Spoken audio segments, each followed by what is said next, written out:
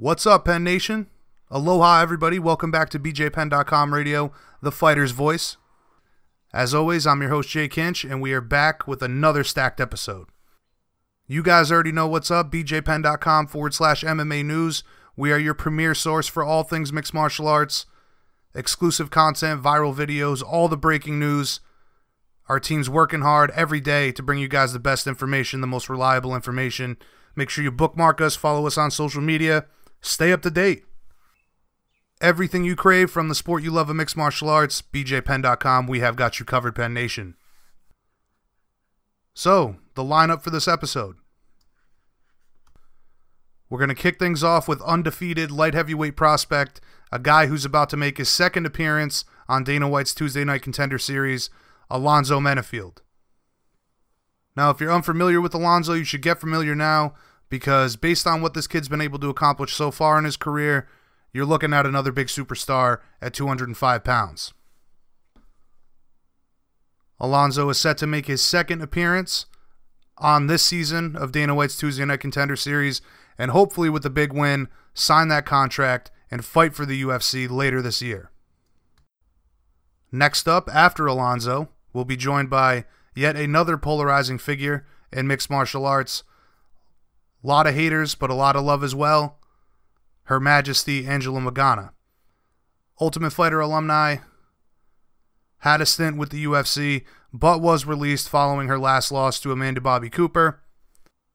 But since then, she's been trying to build up a team in Puerto Rico where she lives now, and she just announced recently that she'll be making a run at the Olympic Games for Freestyle Wrestling 2020 Tokyo, and she'll be looking to represent Puerto Rico. So we're going to catch up with her about that and a whole lot more.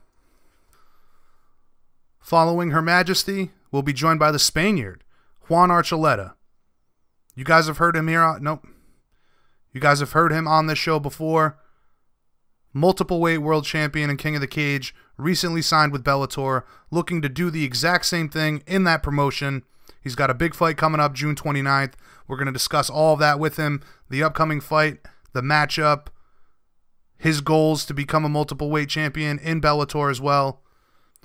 We're also going to discuss training with killers like Cub Swanson, TJ Dillashaw, and a whole lot more.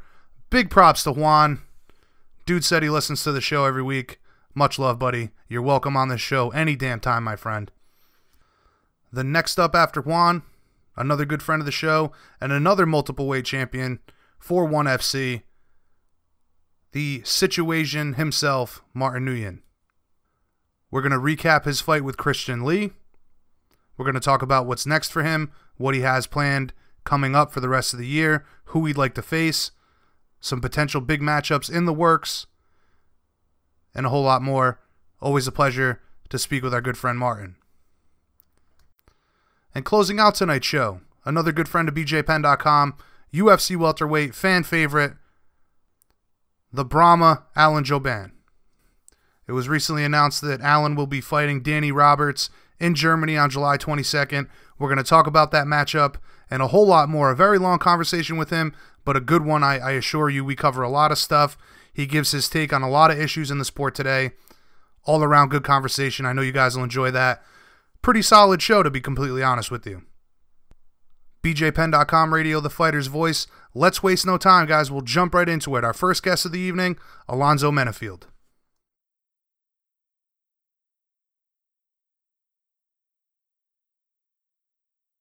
All right, Penn Nation, please welcome to the show undefeated light heavyweight who looks to stamp his ticket to the big leagues on this season of Dana White's Tuesday Night Contender Series, Alonzo Menifield. What's going on, Alonzo? Where are you calling us from today, man? I'm calling from Texas, in Plano area. But yeah, everything's all good, man. What's up? Cool. Now, you're set to make your sophomore appearance on Dana White's Tuesday Night Contender Series 2 weeks from now. How excited are you to get back out there and prove that you belong in the UFC? Oh, man, I'm super excited, given the opponents and all that dilemma. I'm excited that I have one. I'm excited to be fighting and getting a second opportunity. I've got to say, man, I'm always excited to speak with up-and-coming guys like yourself. This sport is constantly progressing at such a quick pace, and there's endless talented guys out there that just haven't made names for themselves yet. Talk to us about the importance of this opportunity for you. Yeah, importance. This is feeling for me like a real blessing, and just based on all the the fighters in the world are out there. For me to have this situation, I seized the moment, and I'm very grateful. So I'm just feeling very blessed to be able to have this opportunity and showcase my talent. Now you're taking on Deshaun Boatwright. What can you tell us about your opponent, if anything at all? Well, I don't know too much about him as far as his films. They're pretty old. I think he's been out for about a year. But, I mean, he kicks a lot. He looks like he's always in the gym. So, pretty much that's what I'll look for him to kick and grab onto me. That's pretty much all I can say about him. Right. Well, it's hard to go on study as far as studying opponents goes when you guys are so young in your career, so I completely understand where you're coming from. But, give us your thoughts on how your first appearance ended with the eye injury. Unfortunate, of course, but did you feel satisfied with that win? Oh, yeah, the last appearance on Dana White, Tuesday Contender Series, I wasn't happy about it at all. Quite frankly, I didn't even care about the bonus or the winning. I just wanted to have, like, a glorious battle, especially when Daniel Jolly cracked me over the head with that overhand. But given that situation, when all is said and it's done and the dust settles, I mean, it's pretty cool that I got the W. Now, fighting at light heavyweight, man, but weighing under that weight limit, I'm wondering, what is your walk-around weight? Is it 200 pounds? No.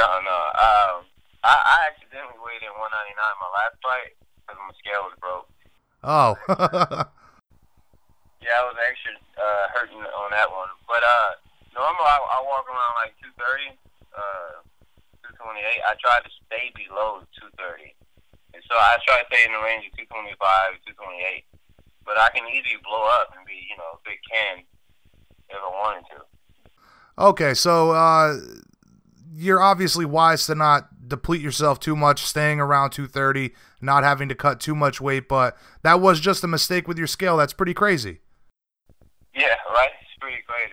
The day of that fight, I actually went in, the day of the weigh-in, I actually went to go to the sauna and do like an extra 2-3 hours. Oh, that is brutal, man. Oh, man. So, all first-round finishes in your career, undefeated. It really doesn't get much better than that, man. Do you put any pressure on yourself to continue living up to or surpassing your previous performances? No. I just take it as I go. I always said it's gaining experience, and I pretty much just put my head down and stay focused to a greater task, which I say is called top dog, and that's to be in the UFC top dog. And that's pretty much what I want to do, and ultimately aim for the championship, though. Now, seriously, man, based on marketability alone, I'd say the UFC should sign you right now. Your story is inspirational. In and out of foster homes from 11 years old with your brother, getting into trouble with fighting, going into juvie, then a college football career, now to mixed martial arts. It's safe to say that, in my opinion, sports was the saving grace for you after all the struggles of your youth. Is that accurate? Yeah, that is accurate. It's been a long journey. A very long journey. But I'm here. Right. Well, I got to say, man, I have friends that have a similar story in regards to the foster care homes and juvenile detention centers and adulthood. A few of them have become the hardest working people I know. Those kinds of struggles either make or break you, right? Right. I agree. They can break you or make you. In my case, it definitely made me. So when did martial arts enter your life, and how did you get into MMA? Oh, basically, I was in football, and I haven't been playing that sport for just about 4 years. I was in the football, and I was at A&M Commerce, and I just started, training at a gym called Chop Shop, and pretty much just train football and MMA at Chop Shop. And it all was inspired by, I called him the guy, but his name is Rampage Jackson. he like picked this dude up and he slammed him. I'm like, oh man, I want to do that. So the whole momentum was like, okay, if I ever was to do that, that's something I want to do because I would like to do that to another person. And then, you know, lo and behold, football fell through, and it was like, all right, you know, I'm the deciding factor of my future. I'll do MMA, and that's when I went into MMA. So Rampage Jackson's slam of Ricardo Arona, that's where it all started for you. Yeah, it is. Yeah, that's where it started. I was like, man, I would like to do that. Wow, that is tremendous. And obviously that being one of the greatest highlights of all of mixed martial arts, you know, the history of the sport. But, you know, based on the results so far, man, this is clearly your calling. I'm sure you'd agree with that. Yeah, I would say it's my calling because, you know, at first I tried it out in the amateur and it's like, you know, these guys are falling and I was like, oh man, you know, I guess I have a future in this. And then I kept at it and then, you know, obviously the record shows it. And I'm just pretty stoked to be able to do this and perform the way I am and just keep growing and growing. What discipline of mixed martial arts have you fallen in love with most? I fell in love with the boxing side and then the wrestling for the past, I guess, year and a half now. I've already did Muay Thai for like 6 years. So, but yeah, wrestling and boxing, man, I love those two. Right, that seems to be the case with a lot of people that get into striking. You start out with Muay Thai, then you learn the sweet science, and you really fall in love with that. Yeah, the sweet science. That's the way you should call it. Right. Who inspires you most in the game? I know you mentioned Rampage Jackson, but, you know, what MMA athletes have you looked up to over the years? You know, as far as inspiration, you know, I think God moves through all of them, and they're all great vessels. But ultimately, who inspires me is God, first and foremost. And then, you know, just me having the idea that I have to be a provider. That's myself. And then pretty much, yeah, I just keep that in mind and remember my past, and I just go forward. That's what pretty much inspires me. Now, I know you mentioned wanting to be top dog, but tell us about your goals as a martial artist. Obviously, you want to become champion, but aside from that, man, what do you want to accomplish in the sport? You know, I just want to accomplish I guess, being a guy that, you know, just come to war and just, you know, perform very well, and I guess just inspire others and just, you know, show them that, you know, given the situation of what cards you dealt with, you can always elevate and be something great. And, you know, ultimately, I just want to be great. And clearly, I think you'll fit the bill for a great role model as well. Thank you. Appreciate that. My pleasure, my friend. Again, man, I truly believe you do have an incredible story, and the future holds. What the future has in store for you, you have the potential to be a huge star in the sport. You've been more than generous with your time. Just a couple more questions here for you. After the big win on the show, you get the UFC contract. How quickly after that should we expect to see you make your promotional debut? I hope, man, I'll go the next week. But I was giving it I'll say August, and then if no injury, I'll pray for that. I said I'll fight in December. So 2 times before the year is over. It would be fine with me. That would be awesome. Another, what would that be? 3 more first-round finishes? That's what you're shooting for? Yeah, I mean, if it comes, you know, I don't search for them. I go in there and I do what my game plan, and if they fall, they fall. But yeah, definitely. If it comes, I'll take it. For sure, man. And listen, in conclusion, how do you visualize this fight with Deshaun playing out? What's your prediction if you have one? Prediction is that, you know, he probably will grab and kick a lot. And then off of that, you know, I'll do my game plan. But I definitely plan on, you know, being an aggressor and, you know, having a great battle. And given the nature of where he comes from, it should be a good fight and all. So I think everyone should watch, because this would be a great battle. Well, I got to tell you, man, it's been a pleasure to speak with you, Alonzo. I look forward to you taking the UFC by storm, and hopefully we can catch up again soon. Any shout-outs or sponsor plugs you want to get in before we let you go? No, you know, pretty much if you want to follow me, I'm on Instagram as Alonzo Menifield MMA. Just follow me, and then, let's get the support team going and move forward. That's pretty much it. All right, again, man, good luck with the fight. Very much looking forward to your next appearance on Dana White's Tuesday Night Contender Series and your eventual coming into the UFC, becoming that top dog as you talked about. You have a wonderful day, man. Greatly appreciate your time. You as well. Take care. All right, bud. Like I said at the beginning of the show, make sure you guys keep your eyes on Alonzo. Very talented dude, great record, goes for the finish. Guaranteed to be a big deal in the sport. Let's keep it moving, though. Coming up next, our second guest of the evening. Loved by some, hated by many, but nonetheless you tune in to see her fight. As I mentioned earlier, certainly a polarizing figure in mixed martial arts. Loved by many, hated by many as well. Her Majesty, Angela Magana. This is BJPenn.com radio. Coming up next, Angela Magana. All right, Penn Nation, please welcome back to the show, Your Majesty, Angela Magana. Pleasure, as always, to speak with you. Greatly appreciate the time today. How was life in Puerto Rico? Everything's great.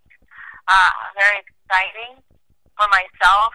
Lots of stuff happening with my whole gym, all the fighters at my gym, including myself. Things are good, There was some news, Harvard study recently that showed there is over 4,600 deaths from Hurricane Maria. I'm positive that is a lot bigger number than they even know, because I, for instance, know people who died and were buried in their yard, and they've never been able to tell anybody that they had to bury these people, their family, in their yard. So I know for sure the death count's not even accurate as high as it is.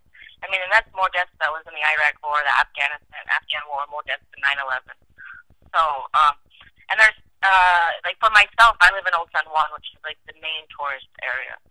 So, everything was put back here pretty well, pretty fast. My house wasn't messed up.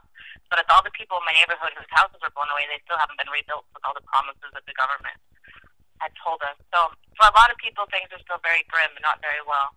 And I'm still hustling to help out. Yeah, I wanted to touch on all that as well. Last time we spoke was just after the hurricane that devastated the region completely.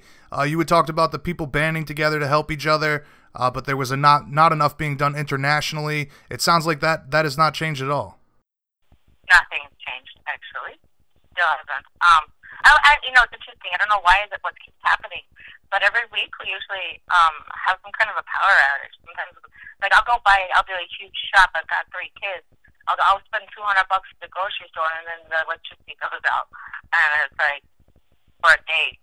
And what the hell do I do with these groceries? And then you go to the gas station, and everybody's there to fill up gas for their generators. I'm not even there for that, for the ice. That's a 6-hour line to get the ice, and so it's not even worth it. Right. Well, I tell you, I feel like the world has kind of forgotten about Puerto Rico at this point.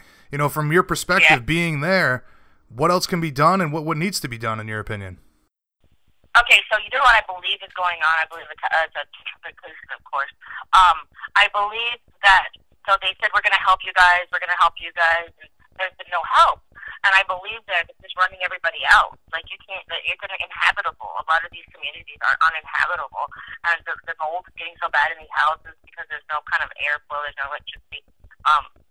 It's forcing the people out to move to a huge exodus, to go where they can get help in the state for their problems that they have. So I believe they're doing this on purpose to get the people out. And because there's such a huge tax break, if you are not from the state, if you're from the States and you move here, if you're not from Puerto Rico, if you're not Puerto Rican born, and you move from the state, you pay no personal tax, you pay no property tax, and if you open a business, you pay no business tax. So they're giving these huge incentives for, as they like to say, the gringos to come move in, Right. So they're giving this huge incentive for all these people to come in and take over this island, and they're not giving any help to the people who were devastated. So it's a really, when you start to look at the big picture, it's quite appalling. Yeah, I'll tell you that's something. I listen to a lot of economists and their podcasts, and I try to watch that as closely as I can. And one of them in particular moved his entire business to Puerto Rico because of all of those tax incentives that you're talking about. So it The sounds Rothschilds and the Rockefellers have their businesses are out of here. So let's just, right. let's just think about that one for a minute. Well, this How many guy. billions of dollars are they saving? All the pharmaceutical companies are out here. They've raped the land, and a lot of huge pharmaceutical companies came out here, and because of that purpose. So yeah, anybody who's smart and has a lot of money would definitely move there. Like the Rockefellers and the Rothschilds, supposedly their residency is out here, and yeah, they save all them billions of dollars. So it sounds to me really like from what it looks like for you, it's big business taking advantage of a tragedy. Yeah, it's capitalism at its best, of course. So, and then the way they tax people, I mean, just what they've done to the people of Puerto Rico since the United States took over has really been quite appalling. And they made the Puerto Rican man be in the front line. They tested birth control on the women here against they didn't give them a choice against their will. It's pretty weird, everything that's happened here, that a lot of that nobody knows. But I mean, that's with anything in the government. That's with anything anywhere. When you start digging and start realizing the truth, there's a lot of horrible things out there. So sometimes it's good just to be a little ignorant, I feel. No, you're absolutely right. And while I certainly hope things do get better and that people kind of band together and do what they need to get Puerto Rico back on its feet, I truly do hope that happens. But I'm sure we could discuss this for hours. There's plenty else to discuss, though, in regards to your career. Last time we had you on the show, it was just after the loss to Amanda Cooper. You had talked about how you could have won that fight and that you learned a lot there. You also mentioned that you had been in contact with the UFC matchmakers. You were hoping not to be released. Then just a few days after that, it was announced that you did get released by the company. Walk us through all of that. What was your reaction to being let go? It was quite interesting. When I was let go, my lawyer had called me to tell me because they had contacted him first. And then he had given me the email that they had sent. It was because of my loss, my current loss. And I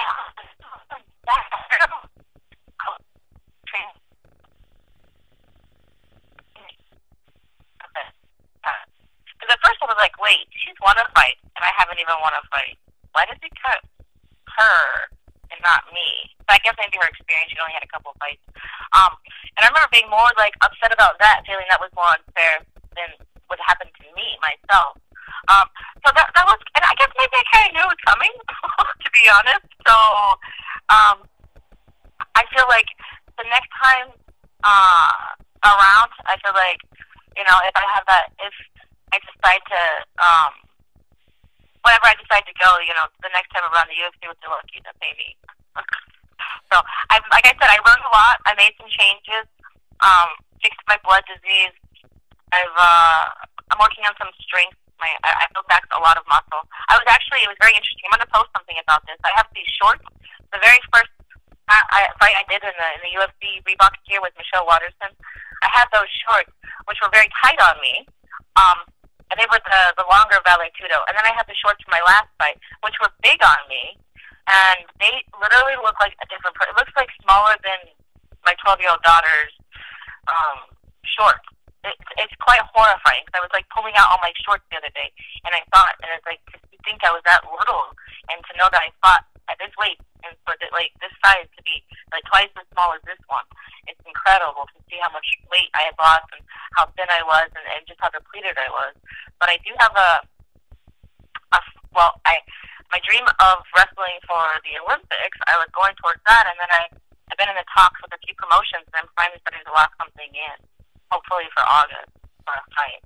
Yeah, I was going to say, based on social media, I could tell that you were being positive about the situation. That being said, you mentioned promotions there and some offers. What kind of offers and what promotions are you possibly looking at? Oh, there's been quite a few, honestly. There's been talks of Invicta, Combat Americas. Who else is there? I was talking about Rise. I've talked to Ryzen. I've talked to Invicta. Bare Knuckle tried to do some stuff with me. I've been in contact with a lot of them, but one of the terms that I am making, and they are actually are biting on it, is that I don't want to be a TKO. There's no TKO in my fight.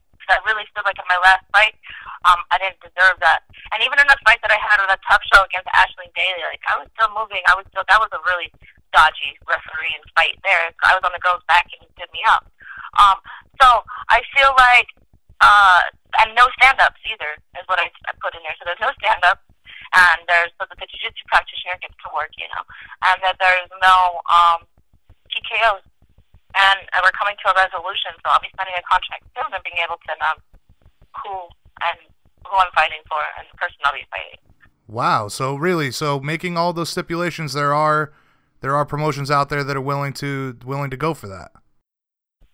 Well, for me, they are. I don't know if they've ever done that or anybody else, but that's the stipulations that I wanted, and they're wanting to please me. So, and what else is only going to make the fight better? No TKO, come on. Right. That's Well, only going to make the fight more exciting. Well, I'd imagine that you'd have a hell of a time doing that with the athletic commission. I mean, interesting. Maybe it's not in this country.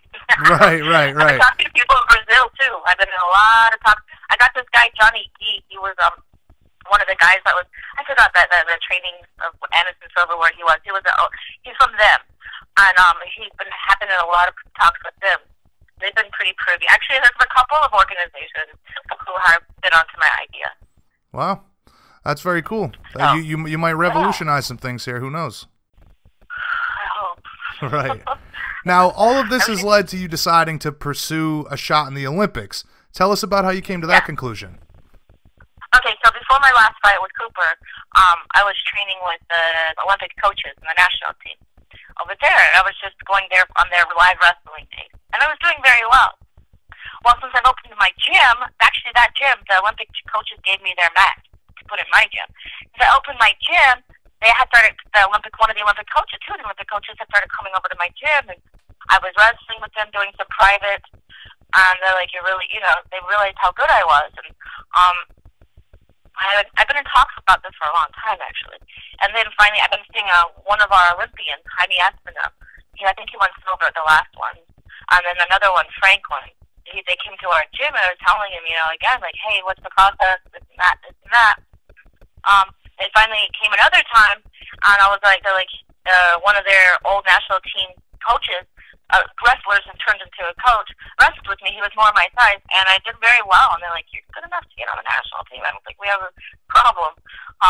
So I went to the practice, and I competed. I did very well in training with because most of the people at this wrestling club are on the national team, the best coaches, and they're the all Olympic coaches with their team. So there's other people on the national team that are not in that gym, of course. But most of them are in that gym, and because the best coaches are there. And they believe in me. When I go, it'd be like 116.5 pounds. It's 53 kilograms, but I would qualify for the Olympic weight class. And it's a little different now because you have to weigh in on hours before you compete. Right. So that's the dream, and they believe in me, and they see what I'm doing. And the crazy thing is like when I wrestled in high school, it was not folk, it was folk style, it wasn't freestyle. And when I wrestled, it was all boys. I never wrestled a girl. Right. So I did well. I pinned some boys. I was on the varsity team. I did good, but I had no idea. I never measured myself against a woman, and apparently I do really well. So they're like, I'm not walking onto the team because I have to qualify in December to make it up to the national team, but there are wrestling things that they're going to let me, certain wrestling things I'm going to go, they'll coach me. I can't technically be on the team, but they're letting me walk on to train with them, to do everything. And then when they do all their national stuff, I'm going to be with them doing the training.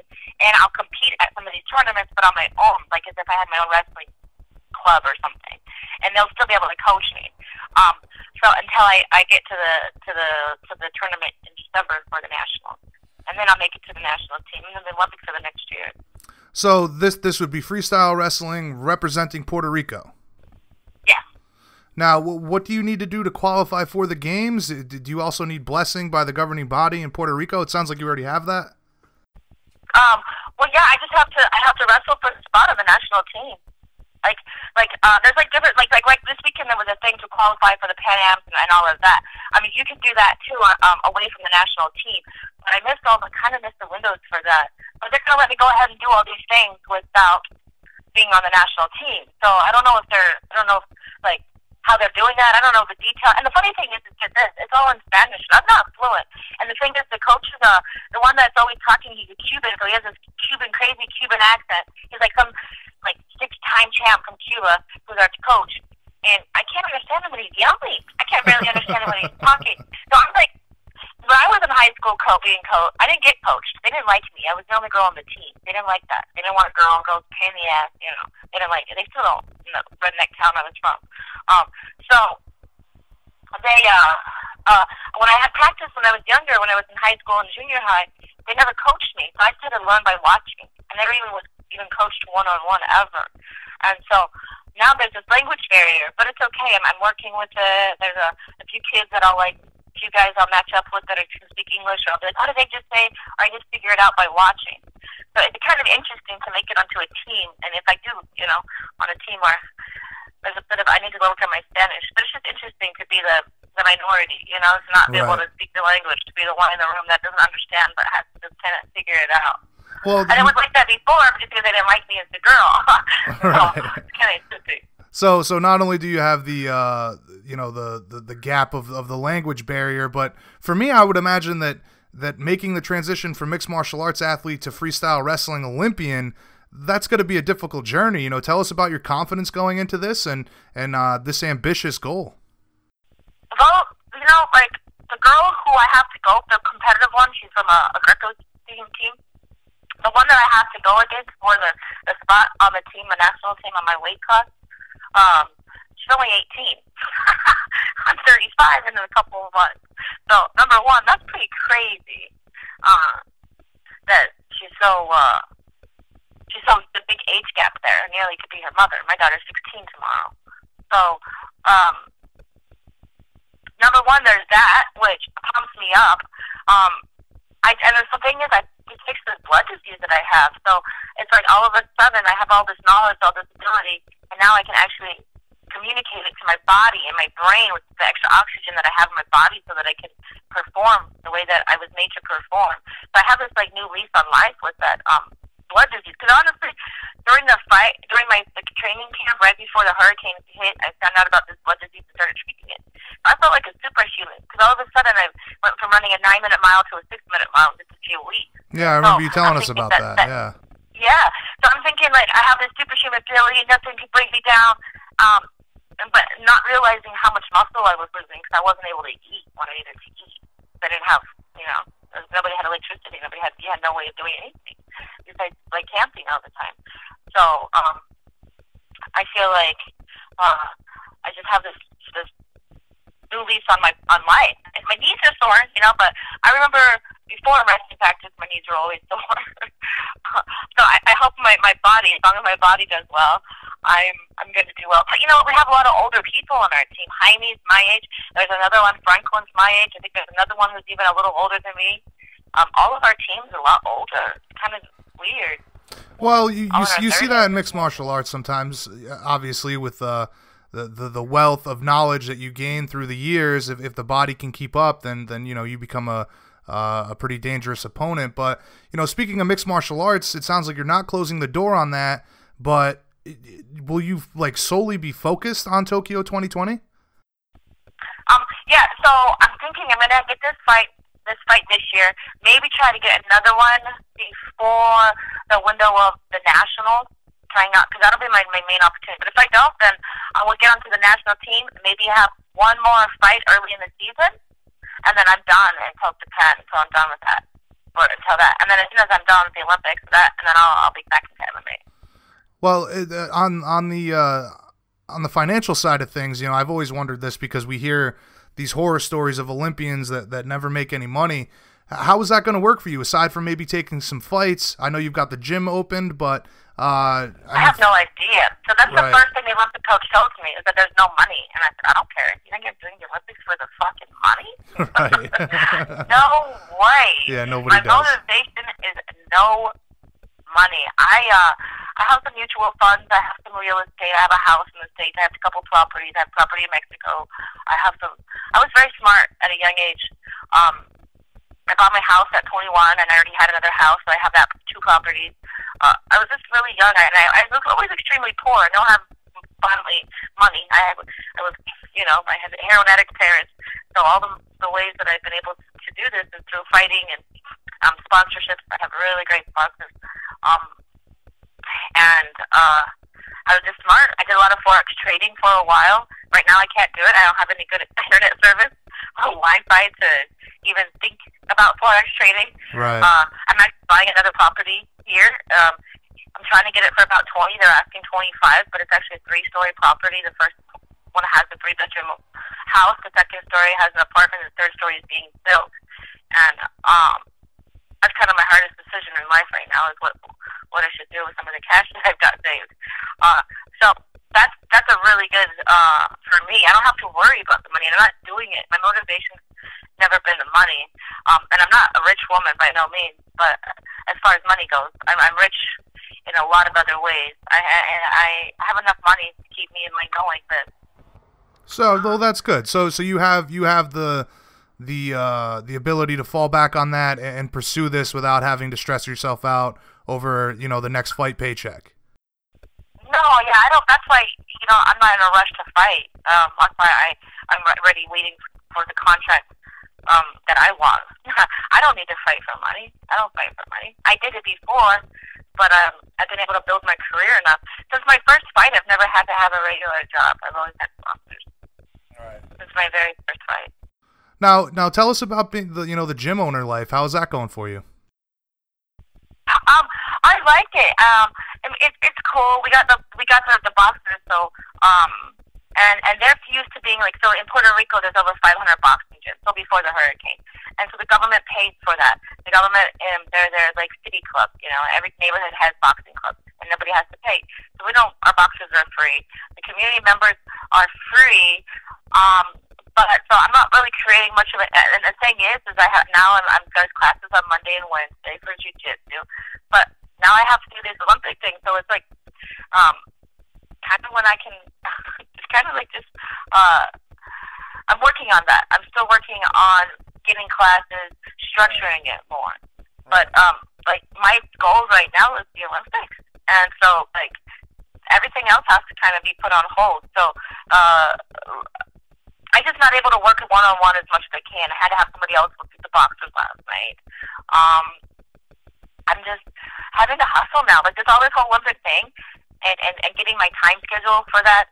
It just happened this week, and then I found out the fight this week, even closer coming in. So now I'm really trying to have to rearrange stuff around my schedule to fit. You're gonna be incredibly busy and have to, like I said earlier, focus solely on the 2020 games because, obviously, like you said, money is not a motivation, but it truly is a honorable experience, and only the best get there. So, you definitely have to put that dedication into it.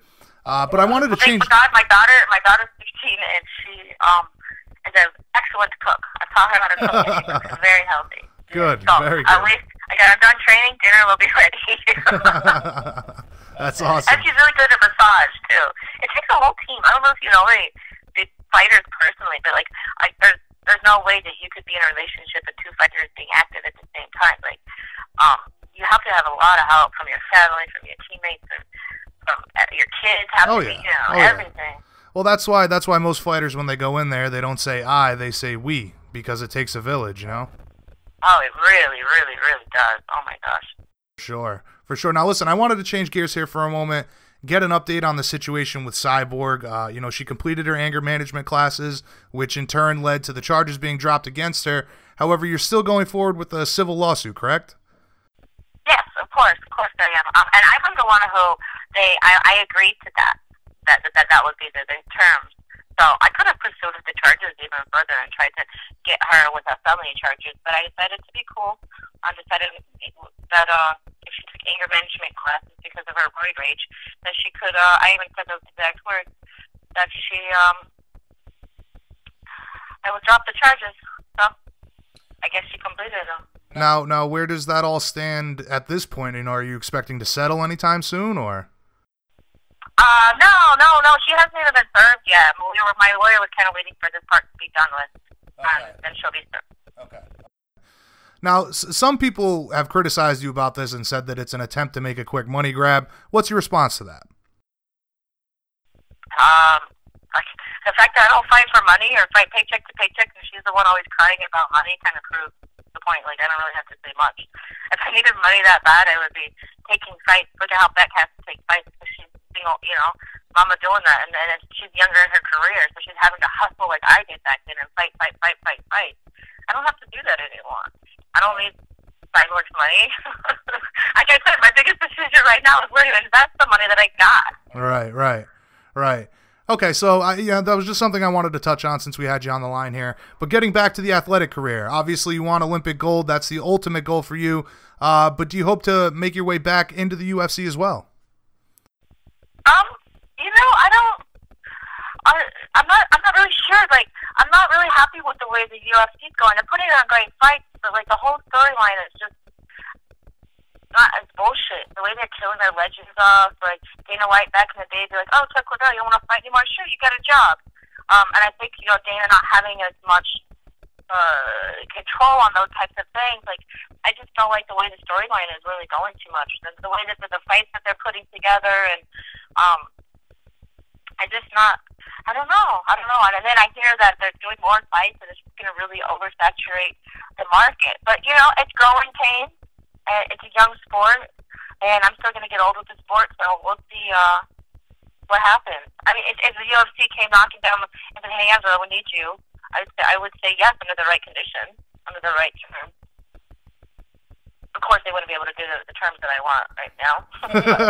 Right. So, give us a... You know what's really funny? I wanted to bring up that nobody caught somebody, like, this is funny. Everybody really pays attention to what I say, but a lot of times not about my opponents, my past opponents and stuff. So when somebody asked me about Amanda Cooper, I literally, she's good. She might want to be in the sport, but sport doesn't need her. I literally quoted exactly what she said. And when I saw her, like, what she said about me, you know, and nobody even caught on to that. They just thought I was bashing her. I was like, I'm just saying what she said about me. But it was interesting that I think her record is, I don't even know. Her record was a losing record when she fought me, and then she started to go on about losing things. I still was telling me about it. She's talking crap. I looked it up. And something about I needed to, I don't know how you could lose so much and this and that. And then she has this fight where she's blaming the size and the weight advantage on the loss, even though she took the fight knowing the advantage, you know? And it's like, I took the fight knowing the hurricane, the disadvantage I had. And, you know, that strength really can play into effect in a fight, somebody being a lot bigger than you. Right. Well, no, and at the same time, I think a lot of people look at you as a heel, right? And I think that you've embraced that role too. So when there's you know, you try to mix people up like that, they don't even think to do some research on it to see if that was, you know, something that your opponent had already said to you. You know what I mean? Yeah. Oh, yeah. They just want to hear what they want to hear. And come to find out, like, the day I got on the scale on my fight day, fully clothed, weighted in, with shoes on, I was 117. I was freaking out. I was like, what? And my corner, like, knew I was about to freak out about it. Like, why am I so light? And they're like, it's okay. That means you had a healthy weight cut in, so don't worry. You know? And the guy who, like, weighed me from the UFC was like, don't worry, too, because I could tell. I was like, what the fuck? I'm so light? And I heard that she was 132 the day that she came in. So I'm like, wow. I think they do something like about, they've never done that before. They weigh you in when you get to the venue. I had never had that happen in my fights before that. And I think that's something they just started to do. But I think and now I hear Dana's going back to the old way of the weight cutting, which I don't think is good for the athlete, especially if they're not allowed to have the IDs. Yeah, there's been a lot of backlash against that so far, just in the past couple of days alone.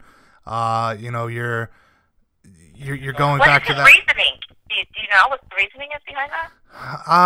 It might be because there's been so many guys missing weight. Maybe he wants to give them a longer time to cut down that weight. But at the same time, I've heard guys complain about having to get up in the morning, stay on weight, not eat anything, and then wait all the way until later in the evening to finally weigh in. And I mean, I think no matter what way you cut it sucks to an extent, right? Yeah, no, it definitely. I think that people should have to. I would be all in for day and weigh-ins, honestly. So you have to just be natural fucking weight. Your natural motor. I would be all 20 wins, do your fight. Yeah. To do that. Well, that's So been I think that's how it should be. yeah, and that's been a big talk for quite some time now. When you see the success of people moving up in weight to fight closer to their walk-around weight, the successes that they have. So I agree with you there. But listen, you've been more than generous with your time. I just have a couple more questions here for you. Give us a rundown of how you expect the next year and a half to play out leading up to Tokyo 2020. Well, August 12th. August 20-something is what they were saying. Hopefully, the end of August, I'll be fighting. Hopefully, if we get everything dealt with. And there'll be some local tournaments here where I'll get to face the girl who is in my weight class and on the national team. So I'm hunting her down. I want to see how I compete against her. So hopefully I win. If that doesn't go my decision, then I'll figure out how to beat her for the next tournament. So my eye is on this girl who I need to beat for the national team. But this is the only competition I have, biggest competition I have for it. Hopefully get another fight before the end of the year. If not, make the national team and then be on the national team for 2019 and 2020 represent. All right, cool. Listen, I give you a ton of credit for going after. Wait, I got to say something really quick. It was really interesting. Was the other night, as I got back from practice, I was saying to my coach, I was like, "Hey, for the Olympics, I've got this coming to do open mats at my gym all the time, and so I just have all this training jumping into my lap now. And I'm like, oh, fight and do it. And later on, we got that message like within hours that they were interested and ready to. Okay, you broke up a little bit throughout that. Say that again? Oh, okay. I'm just really happy that I feel like the way that you train for the Olympics, you're going to be in great shape all the time. So right, I'm happy okay, that yeah. In the daytime, I can train my MMA, and at night, I'll be training for the Olympics. Right, okay. So, and that also lends itself to any fight opportunities that might come up for you in between. Yeah, but 2019... unless it's in the very beginning of the year, I won't be fighting. I don't want to risk injury for. Yeah, no, that would be silly. All right, well, like I said, I give you a ton of credit for going after it like you are. Not many people would be bold enough to make the sacrifices needed to make it to the Olympics. So in conclusion, address any of the haters out there doubting you and all the fans that have been supporting you along the journey. Well, thanks to all my fans who are supporting me, and I'm actually going to be a lot more louder about stuff and more vocal because I have a lot to say. I think I'm quite funny. That's why I say the shit that I do, because I make myself laugh, and I don't give a shit if anybody else laughs. That's not what I think is funny. So, thanks to you guys. And the haters, I really love my haters too. So, okay, haters. Well, you got to. Any publicity is good publicity, and we've seen plenty of that in mixed martial arts today. But any shout-outs or sponsor plugs before we let you go, or anything you think we missed? The floor is yours. Let's see. No, even just shout out to all my teammates,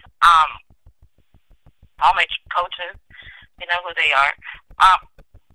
Shout out to Puerto Rico Olympic team. I'm gonna be there soon. That's it. I don't really know. I always forget when it comes to this. Right. No problem. Again, we greatly appreciate your time today. Thanks for always joining us on the Fighter's Voice BJ Penn Radio. Hopefully we can catch up again soon, maybe before the fight happens or once the fight gets announced. And again, best of luck in this incredible pursuit of Olympic gold. Thank you. Have a good day. All right, you too, Angela.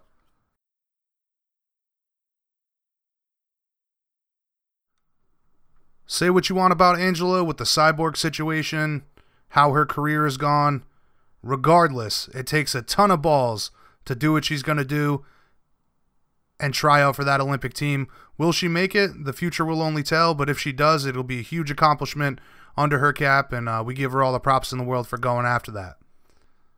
However, as we always do, let's keep it moving. Coming up next, multiple weight world champion and king of the cage, looking to do so in Bellator as well. Hopefully by the end of the year, you could possibly see him in the talks for a title fight or possibly even with the title fight. One of the most talented guys outside of the UFC, Juan Archuleta.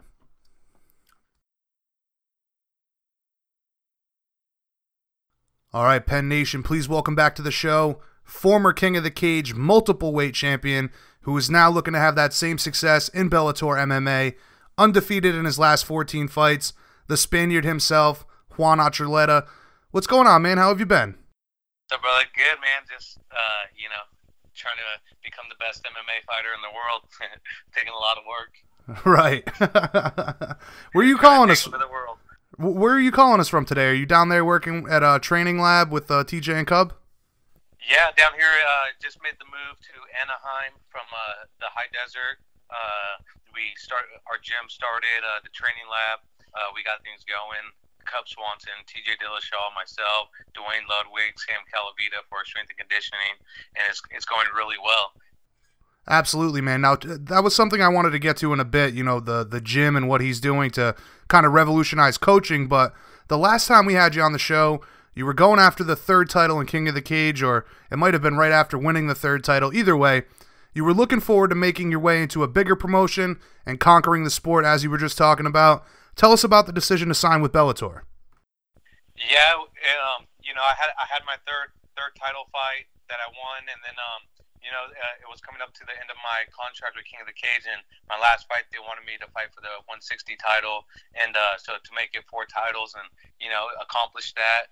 And the next step was to decide where to go, like UFC, Bellator, but Joe Stevenson, who's my head coach, and I sat down and, the first step was to go out there and find the right management for us. Someone that we were going to believe in, someone that was going to take control of the wheel and kind of direct us. And we found Tiki Gosen, who in my opinion was the best fit for me. And, we just told him we want to get into whatever you think, whatever the next step is for us. And, he went out there and explored both options and came to me with a Bellator contract that was very enticing, and it made sense for us to go, and so that was the driving force behind signing with Bellator. So are you aware or not aware if the UFC had made you an offer? Obviously Bellator being the better offer based on your management, what you're saying, of course, but was there an offer from the UFC? Yeah, there was an offer. They wanted me to fight on the I believe it was the Charlotte card. With the guy, it was like very close between signing that fight and signing the fight that I fought in Thackerville, Oklahoma, because they were right around the same week. And, from there it was just negotiation, like which is going to pay more, which is going to be best for me. And at the time and moment, I think my manager and my team and I, we came up with Bellator. So yeah, it was a hard decision to make, definitely leaning towards both, but definitely Bellator came stronger and came harder, and it made the most sense for us. Well, I'll tell you what, man, with all the people that we've seen leave the UFC, move over to Bellator, it only makes sense to me. They, like you said, they made you the better offer, but, since signing with Bellator, you've flown a little bit under the radar in terms of all the hype you had behind you last year. Are you happy to kind of, sit back and quietly make your way up the ranks, or would you prefer to have the spotlight? Absolutely. I've definitely been feel like I'm overshadowed, but that's okay with me. I know where I stand in the sport because I train with one of the best MMA fighters, in my opinion, pound for pound in the world, which is TJ Dillashaw, and having his coaching driving force behind us with Dwayne Ludwig and Joe Daddy Stevenson as my head coach, and the coaching that we have. I know where I stand in the sport, so I'm not afraid to fly under the radar. I grew up from 5 older brothers that have wrestled, and they always took they always had more accolades than I did. So right. I'm used to it, Now you're set to compete later this month at Bellator 201 against Robbie Peralta. How has your camp been so far, and how excited are you to finally get back in there? Oh, I'm very excited. My last fight, it was a late opponent change, and Bellator had to find someone right away, and so it kind of hampered it didn't really hamper my performance, but my train of thought on your game planning and everything. But it was about going in there having fun, and I broke my hand in the beginning of the second round. So that kind of derailed me from jumping right back into Bellator. So I'm extremely excited to get back in there because my last fight I made history with the promotion on being the first fighter to I think one of the judges scored a 10-8, 10-7, 10-8 ground, and so to put a scorecard up like that was extremely or was history in the making in its own. For sure, and that lends itself to the dominance that you've had outside of this organization. But Robbie's a UFC veteran. He will also, well, you've already made your promotional debut, but he will be making his promotional debut with Bellator for this event. Give us your thoughts on his skills and what he brings to the table as an opponent. Yeah, Robbie Peralta, who's a banger. We know he hits hard. I've had a couple teammates fight him, and they were like, man, he's very heavy-handed and relies on his power. So I'm extremely excited for the matchup. The guy, like you said, is a UFC vet. He's fought in Strikeforce. He's fought in some big organizations, and and he's got some wins in him. So I'm excited for the matchup, and to be able to showcase my level of competition out there is just going to be another stepping stone to make some more noise for myself and for the promotion. Now, you've come into Bellator as a featherweight, the champion, of course, being Patricio Pitbull. How do you see the field of contenders, and who impresses you most in the Bellator 145-pound division? Yeah, it's an extreme packed division for sure. When signing upon Bellator, they were asking, what weight did I want to go, and I told them, I would love to go multiple weight classes, and so we signed the first two. The first fight, they wanted me to go 45, and this one 45, and then me personally, I want to go down and while I still can, while my body will allow it, to drop down to 35 and go for a title run there before I step in and start making title contention at 145. Okay, so the last time we spoke, you had said that you want to become bigger than Conor McGregor, win 3 world titles against the best in the world, a 4th world title as well. Do you still plan on capturing multiple titles, let's say within the next year or so, or you're going to have to focus on 135 while you still can, and then maybe move up gradually, 145, 155? Yeah, I mean, that'll be the ideal situation, obviously Conor, becoming, the biggest thing in entertainment next to Floyd Mayweather is obviously, there's a possibility, but, he just became a giant in the sport, so, back then it was like, he was still making noise, but now, to surpass that is, it's very hard to do. Right. Yeah, I'm in this sport now, just keep being yourself and keep doing things that, is going to make your mark in history. Being young at that time, and fresh to the sport, you want to compare yourself to someone, or like LeBron James always has Michael Jordan to chase, and so forth, and Kobe and all that guy. And so that was my mind. That's my mind state. So yeah, just going in there, being myself, keep doing what I'm doing. Keep capturing multiple titles in different divisions. I think is gonna put me amongst other fighters. Right. Well, put you in the discussion for one of the best to ever do it, man. That's for sure. Yeah, pound for pound. Yeah, absolutely. Now, do you feel like Scott Coker recognizes your star potential? Is he on board for this this endeavor of capturing multiple titles? Yeah, when you step into a new organization, whether if I went UFC or Bellator, there was going to be a proving ground. There was going to be like, okay, how's this guy really going to perform under the bright lights? And when I went there, and I just, all my years of hours of training and years of training, martial arts in the short time I've done it, it all showed that night. And I was very fortunate to just be carefree, go out there, and just let my whole MMA realm just speak for itself, and I believe it caught his eye. I know Tiki, after the fight, my manager Gosen was like, man, Scott came up and they were just like, man, we never knew he was like this exciting, because I threw everything, it was a mix from TJ Dillashaw to being unpredictable like Cub Swanson to showing the control that Joe Stevenson had, and it was just like all 3 of those styles became one that. And it was a good performance to start off the card. So he's definitely caught his eye, and I'm sure he's definitely excited to see where I stand at in the organization. Awesome, man. Awesome. So when you look at the 3 potential champions that you could face, obviously you need to get through this fight first and then continue on. But which is the toughest fight for you, in your opinion? Would it be Patricio, Primus, or Caldwell?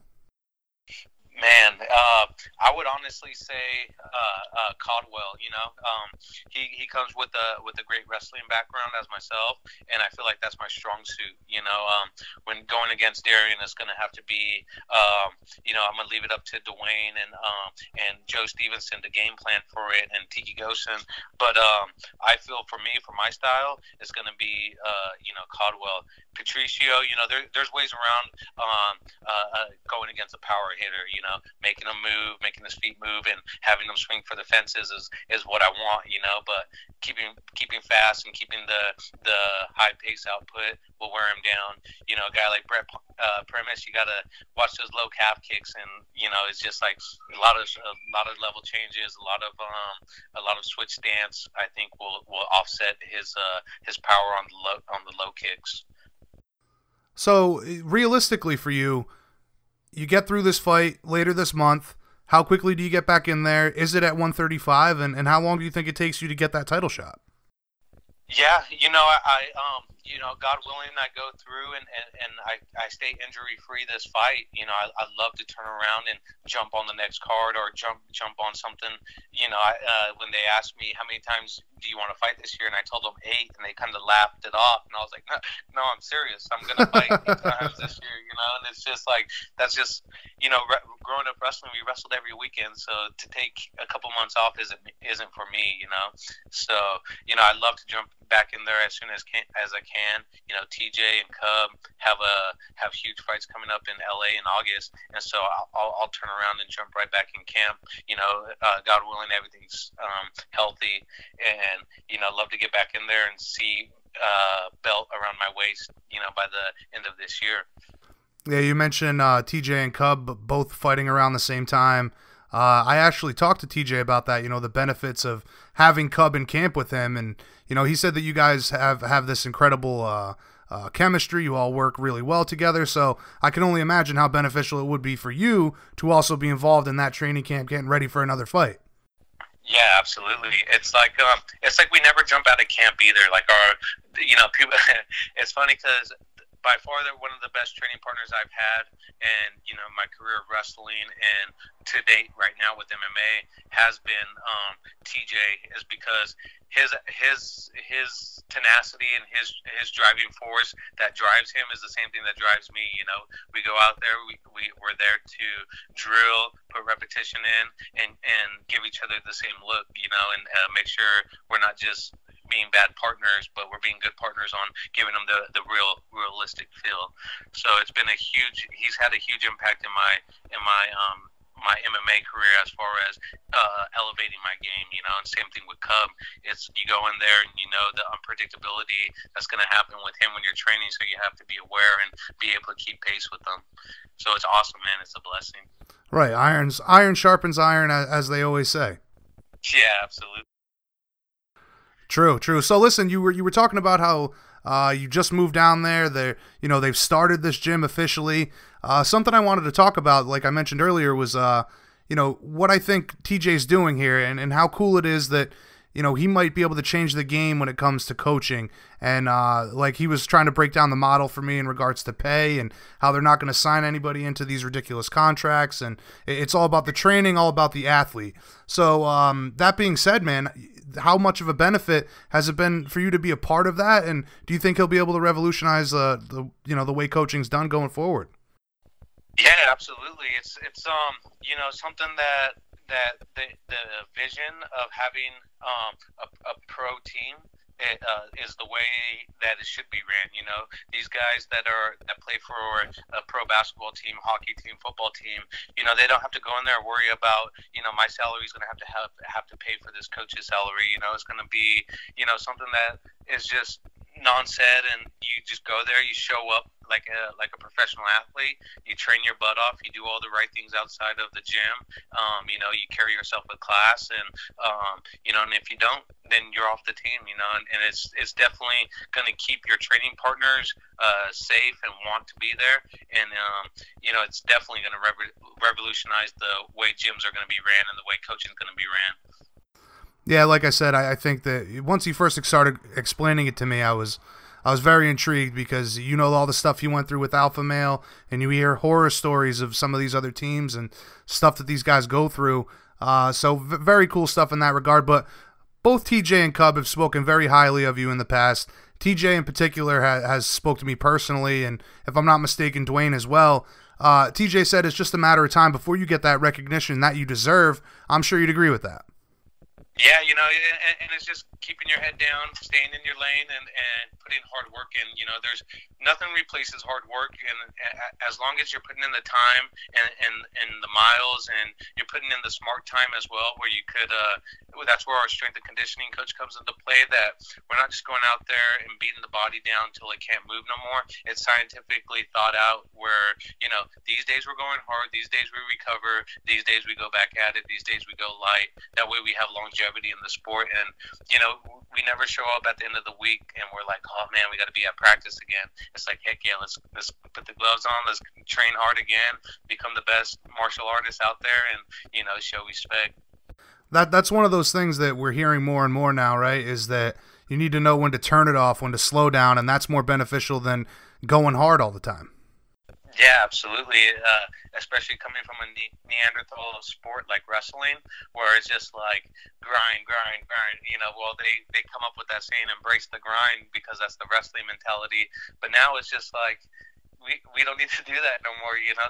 There's times to go hard, and there's times to learn technique, and there's days to take off. That the body needs to rejuvenate. The cells need to revamp. They need to repair themselves, and the body needs to be 100% complete. Because if not, you end up with injuries, having to pull out from fights. So I think I've done a great job on knowing when to pull off. I mean, in the 4.5 years that I've been fighting, I have 20 fights. I'm 19-1 now, and and I look at my record compared to some of these other guys that are been longer in the sport, and I have just as many fights as they do. So you look at my fight, and people are like, "Oh yeah, he's a vet," and I'm like, "Man, I've only been fighting for 4.5 years." And so it's cool to see, that I'm doing the right things. My body has longevity, and now jumping up into the organizations like Bellator, and gonna be competing against some of the best in the world. I can't wait for it to show. For sure, man, for sure. And real quick with TJ, obviously you're gonna pick your teammate, but give us your thoughts on the rematch between him and Cody. Yeah, I think if I wasn't training with TJ, when you see TJ's past fights, he always does better on rematches against opponents. He came back and just dismantled Barao the second fight.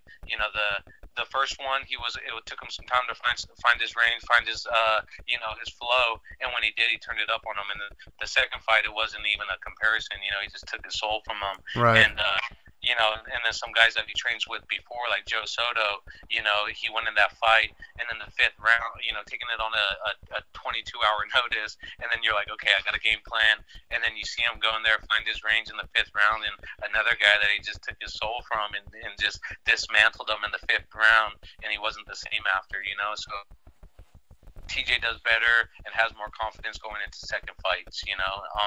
Cody's fast. You definitely got to watch out jumping in there on combinations and leaving your guard down, because he does have that quick twitch with his upper body. But I know these guys are prepared for it, and I think it's gonna.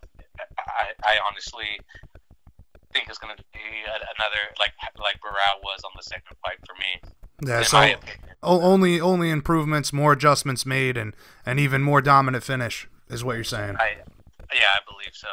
Now, just to stay on teammates here for a moment, you mentioned Joe Daddy Stevenson, Cobra Kai. Dominic Reyes, man, that kid is a killer. He's got a ton of potential. Give us your thoughts on his career so far. What do you think is next for him? And, working with him if you do get a chance to. Yeah, I mean, Dominic as well comes from a big family whose brothers, his brother Alex fights for the UFC as well. He fought Mike Perry in London, and on short notice, so Alex didn't really get to prepare for that too much. But so he's in the same position like I am. He's always been overshadowed by his older brothers. He's a great athlete, but man, his fighting style speaks for itself with his knockouts and just being an athlete overall. And big things coming his way. He hopefully gets a crack at a top 10 guy, and I know he wanted to fight the guy that's been talking mess to him for a while. And when he was in, I think LFA, he said, "Oh yeah, but he's in the LFA." But I forget the guy's name, but he called him out. But he was like, "Yeah, man, now I'm in the UFC. You're undefeated. I'm undefeated. Let's put it to the test, and see who walks with the O behind the win." So yeah, I think it was Jordan Johnson. Was he who he called out? I think. Yeah, I think that was him. But I think he's the next biggest thing for 205. I definitely don't sleep on him. He's gonna. I know he'll be top 5 by the end of the year. For sure. I've had the opportunity to speak with him a few times, and like you said, ton of potential. Just like yourself, man. It's like one of those things. You see all of these killers working in a gym together, working in the room together, and they're all such a high level. And again, that lends itself to working together. But listen, Juan, you've been more than generous with your time, man. Just a couple more questions here for you. Yeah, no worries. Getting back to June 29th, how do you see this fight playing out? How does it end, in your opinion? In my opinion, for me, I train so hard for every fight. Putting in the reps. I love going long. The whole distance of a fight. I love to go out there and put on 15 minutes of a show, and just breaking my opponent down, breaking his will to fight, and just taking advantage of the situations I put myself in, and that's what I look to do. I look for pure dominance where there's no doubt in the crowd and the judges that I won the fight and that the opponent won't want a rematch. I look to end the fight on ground and pound, absolutely. Some big shots land. I've been working a lot with Duane Ludwig lately to get more pops and more snaps in my kicks. And if it ends great early, awesome. But if it doesn't, I'm gonna look to go in there and keep wearing them down, and just take technique out the window and just see who has the biggest balls and go out there and just fight. Make it a fight. And for the rest of 2018. You talk about the plan. You want to drop down to 135, hopefully capture that title. But realistically, man, I know you told Bellator you wanted to fight 8 times. How many times are you going to fight this year? Man, I hope I could jump back right back in July or August. I'm on my 4-fight deal with them, so just keep working, and any opportunity that comes to take a fight, I'm going to take a fight. So, like I said, hopefully another 5 more times will be awesome to fight. You are intense, man. I give you a ton of credit. That is incredibly ambitious.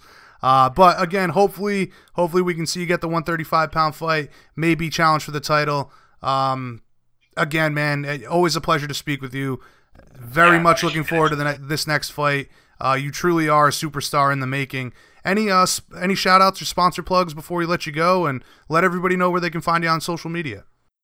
Yeah, absolutely. My social media is JArchMMA. I got my website, jarchmma.com. You can go and order some T-shirts. Also, big shout out to Kingston Coffee. They help all of us and sponsor the gym really well. The training lab, Steve Martin with Legacy Builders. He's the one that helped get the gym prepared for us. And, so huge shout out to Steve Martin, because without him, the training lab wouldn't be anything. Sam Calavita, who's up for Trainer of the Year, as he should be. He's revolutionizing the game and the way we train. Duane Ludwig, who's one of our coaches, big shout out to him. He's up for Coach of the Year as well. So if you haven't yet, please go vote for those guys on Fighters Only magazine, as well as Joe Daddy Stevenson, Tiki Gosim, my managers, Elite Sports, just everyone that's been with me lately and continue to show their support, and signing with Boost Mobile, Virus, who as well sponsors the gym, I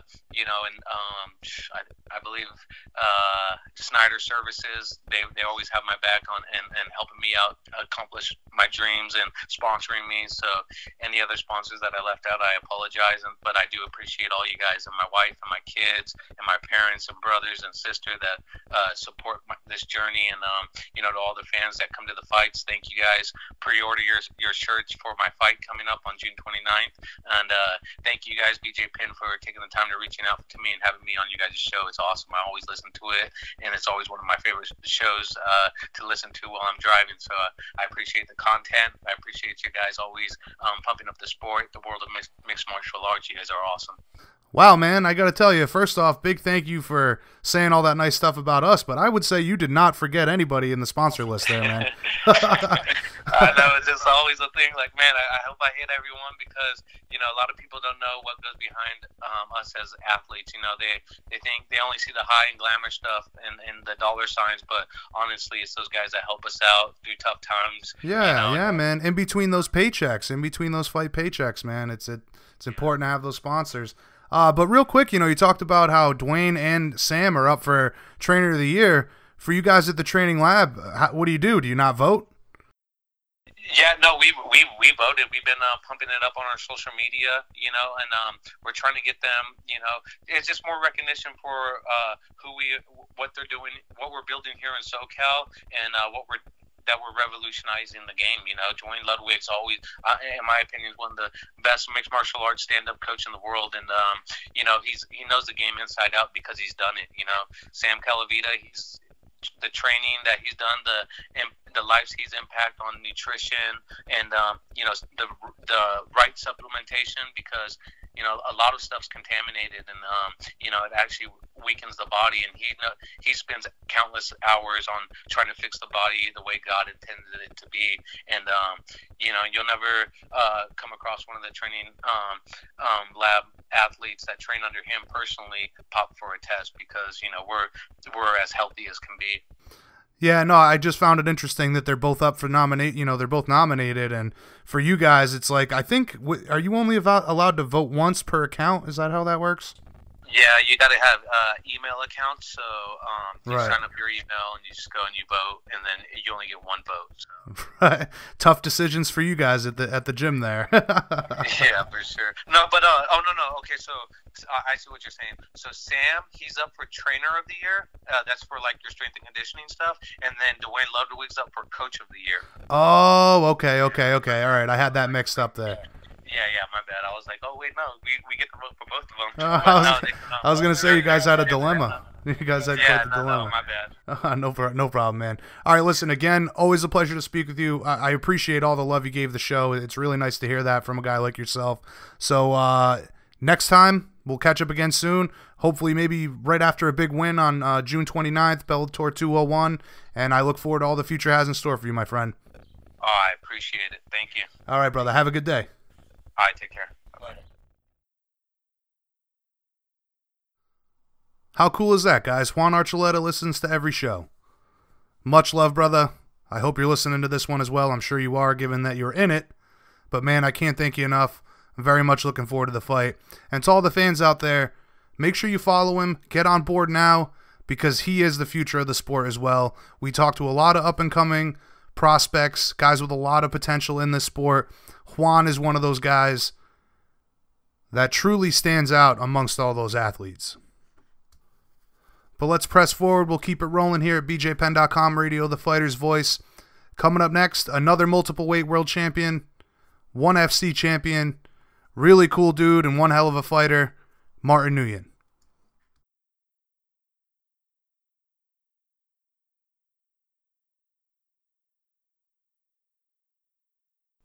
All right, Penn Nation, please welcome back to the show the defending featherweight and lightweight title holder for one championship, coming off his first defense of the featherweight strap, the situation himself, Martin Nguyen.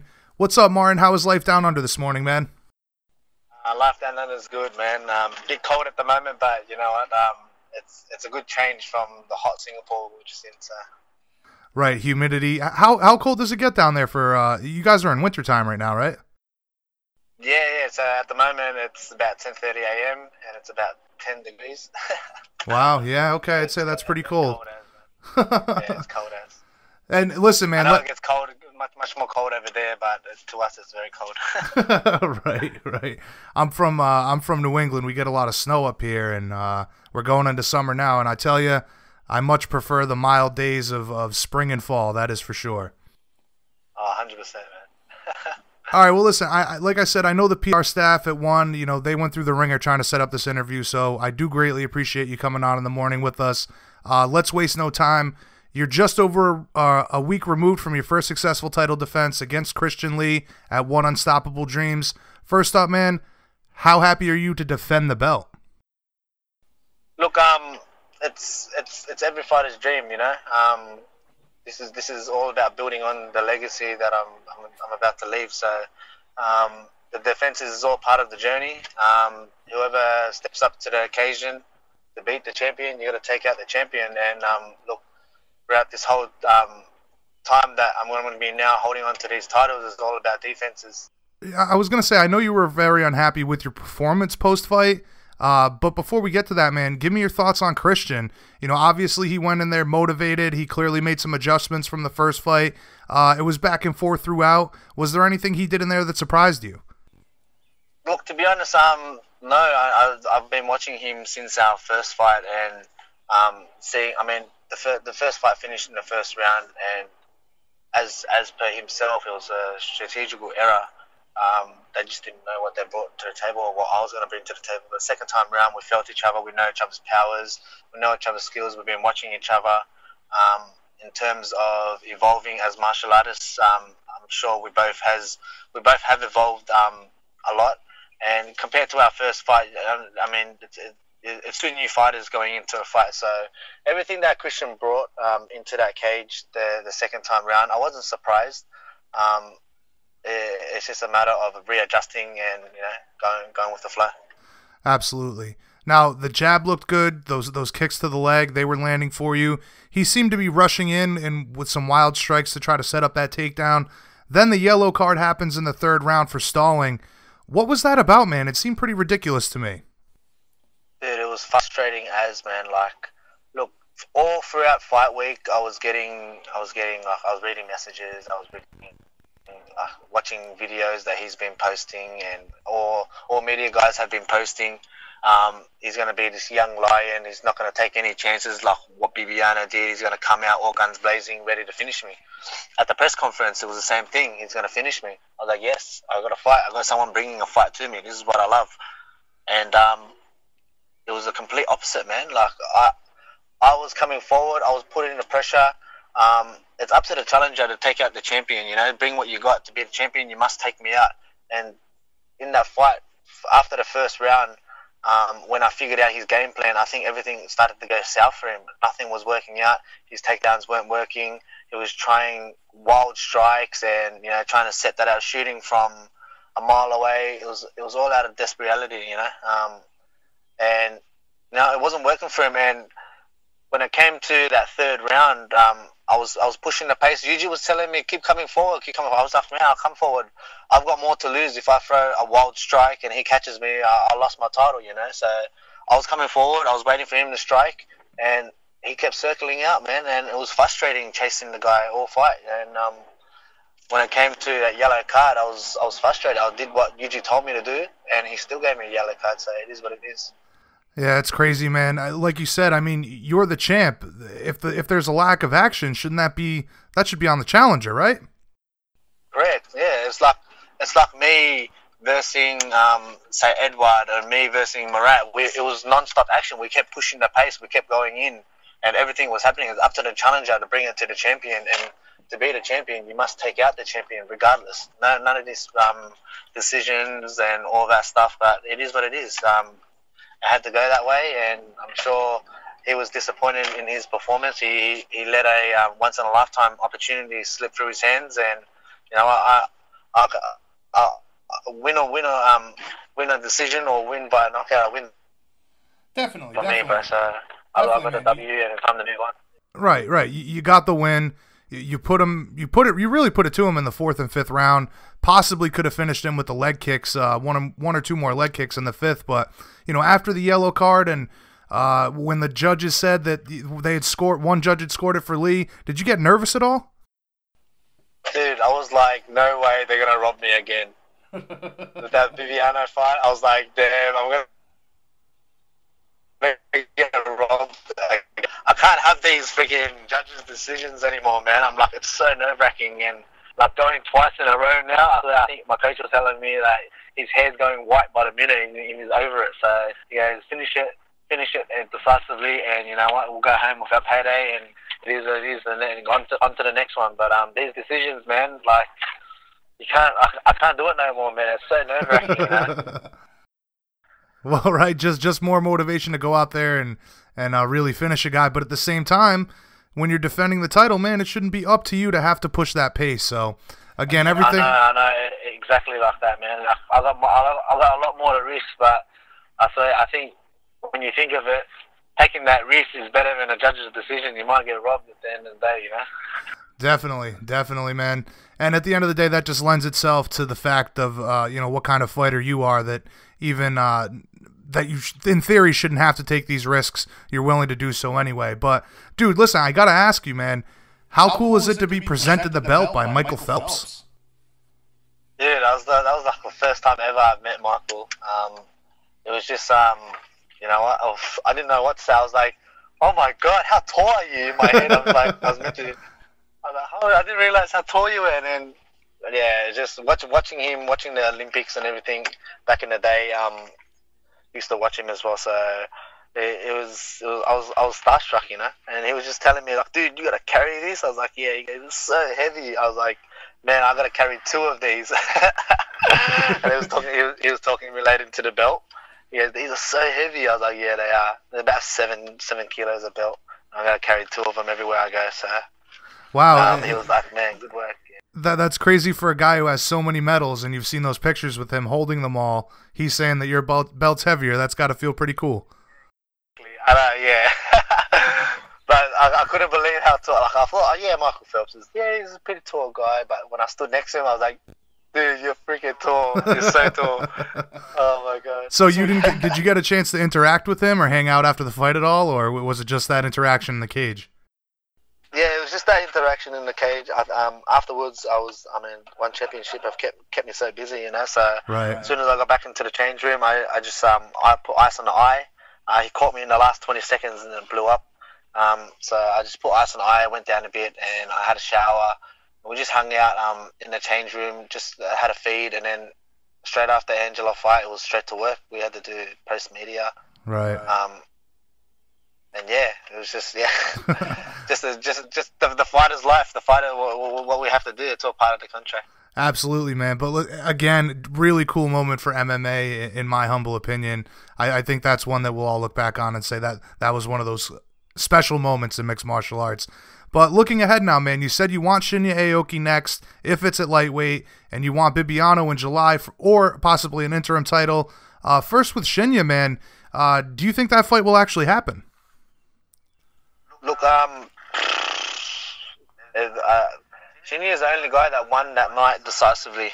In terms of Edward coming back, he won. He won decisively, but it went to a decision. He didn't take out his opponent as what I'd think he would. But yeah, he's doing well. He's coming back. I think another fight or two, Edward would deserve the title shot. In terms of Shinya, look, he's put in the time. So whatever win he happens for him, he wins decisively. He wins. Well, with that fight against the Russian Russell Yakiev, he submitted him, man. Yakiev's not a champ, man. He took out Shannon Weirachai, who was on a 4-5 fight winning streak, whatever it was, and he took out some decent guys. And Yakiev, man, he dominated Shannon. So when it came to Shinya, the stand-up battle, it was more Yakiev tagging Shinya, but Shinya just, man, the experience and his grappling is just way too good, and he won decisively, first round submission. Look, in this MMA fight game, I only want to fight the best. It's all about marking my legacy, my stance in this division, and to have a name like Shinya on my resume, it's only an honor, you know. As I said, I used to watch Shinya growing up, and you know, just his wizardry, submissions, man, it's like to watch, you know. Dude, Dude, you're literally taking my next question, all the words right out of my mouth. I was going to say, he's a legend of the sport. He'd be a huge win for your resume. And with the wizardry of the submissions, that was literally the wording I wrote down here. But all of that aside, man, what do you think about how you guys match up stylistically? Stylistically, I think it will be a good match. Be that grappler versus the striker. But a lot of people underestimate my ground game, so I think I'm in for a surprise for everyone. But in terms of fighting Shinya, man, it would only be an honor. He's like one of the world's best and one of the most elite athletes out there, So it'll be an honor to be going up against Shinya. And in regards to legacy, this would be a big legacy fight for you. You agree with that? Oh yeah, definitely. Shinya's he's been in the sport since near day one. He's taken out big names. In terms of my legacy, I only want to fight the best guys, man. And Shinya's top of the ranks when it comes to these guys, regardless of all these up and comers who deem themselves number one contenders. Look, in terms of Shinya Aoki, he's done his time. All he needs is one successful victory and he's number one contender, Right, but, right. Yeah. Fighting someone like Shinya, man, it only builds onto the legacy that I'm building. Now, with Bibiano, as we were talking about before, it sounds to me like you're very adamant about getting that second fight, fighting for that third title. You want that rematch with Bibiano. Oh yeah, Bibiano. That split decision, look, it could have gone either way. And if I were champion, and I had just won via split decision and it wasn't decisively enough, then I'd give the guy a immediate rematch, man, to take him out decisively and prove that I am the most dominant world champion, But that's me in my position. But in terms of Bibiano, look, a win's a win for him. I'm sure he'll be looking to move forward, but I'll be gunning for that title no matter what. That's a title that I'm going to be finishing my career in, and looking and setting a new goal and winning that title. It's only unleashing new beast, so I can't wait. Yeah, I remember you mentioning that before. You said that you wanted to finish your career at 135. Is that correct? Yes, definitely is.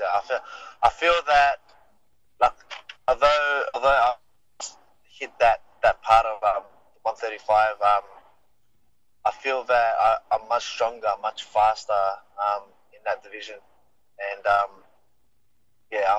I feel that fighting one championship, I can be as dominant as Bibiano when it comes to 135 division.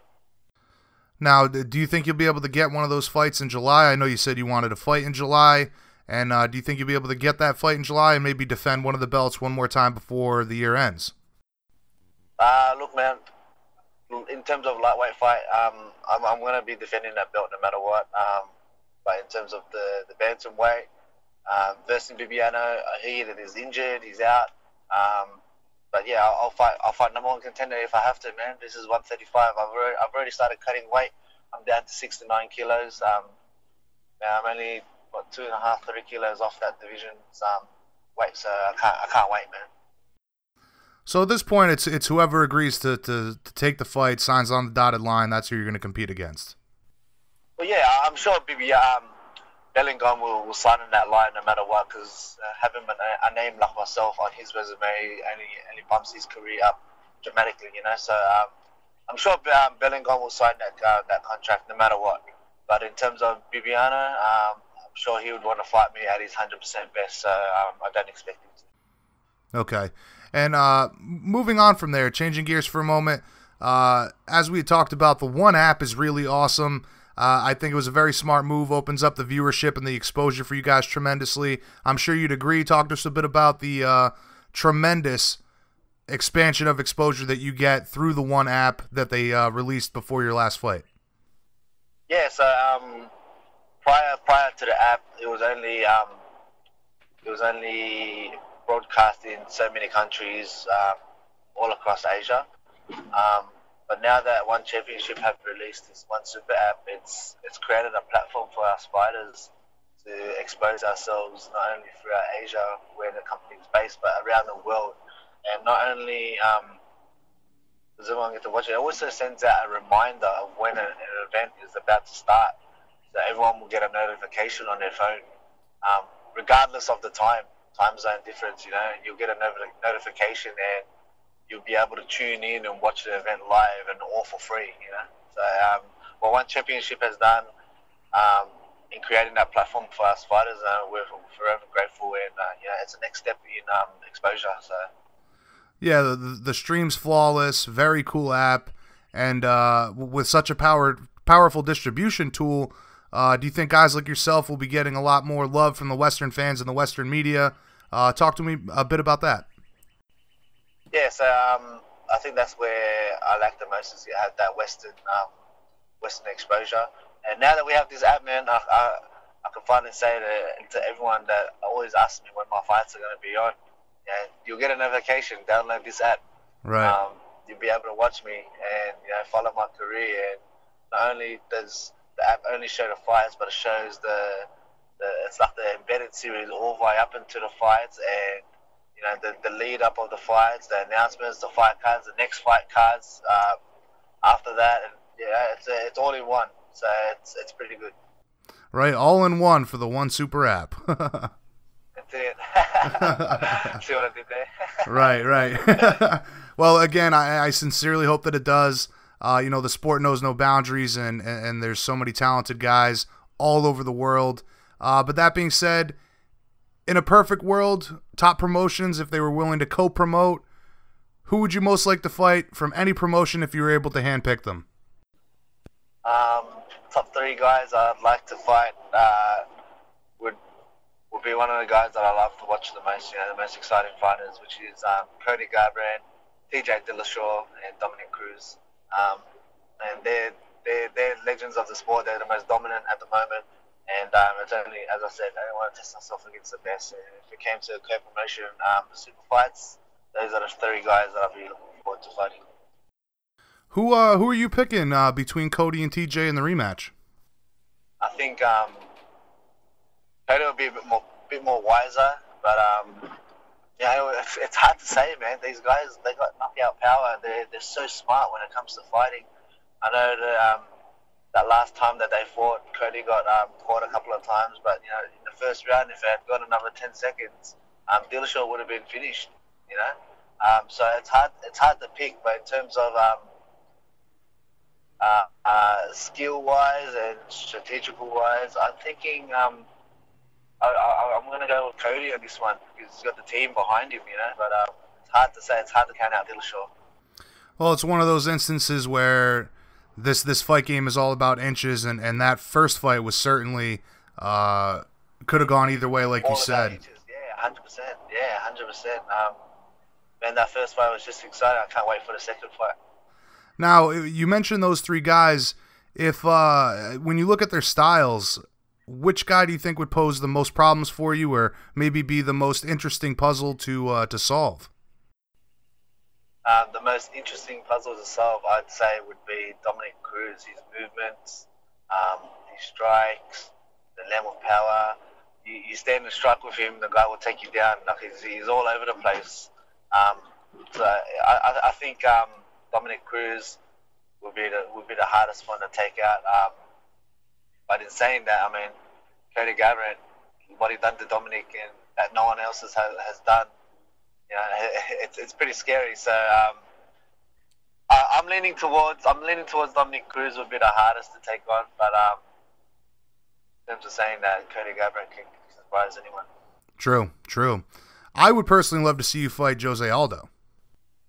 Oh, Mr. Aldo. I've been watching him since I was growing up, man. He's a killer.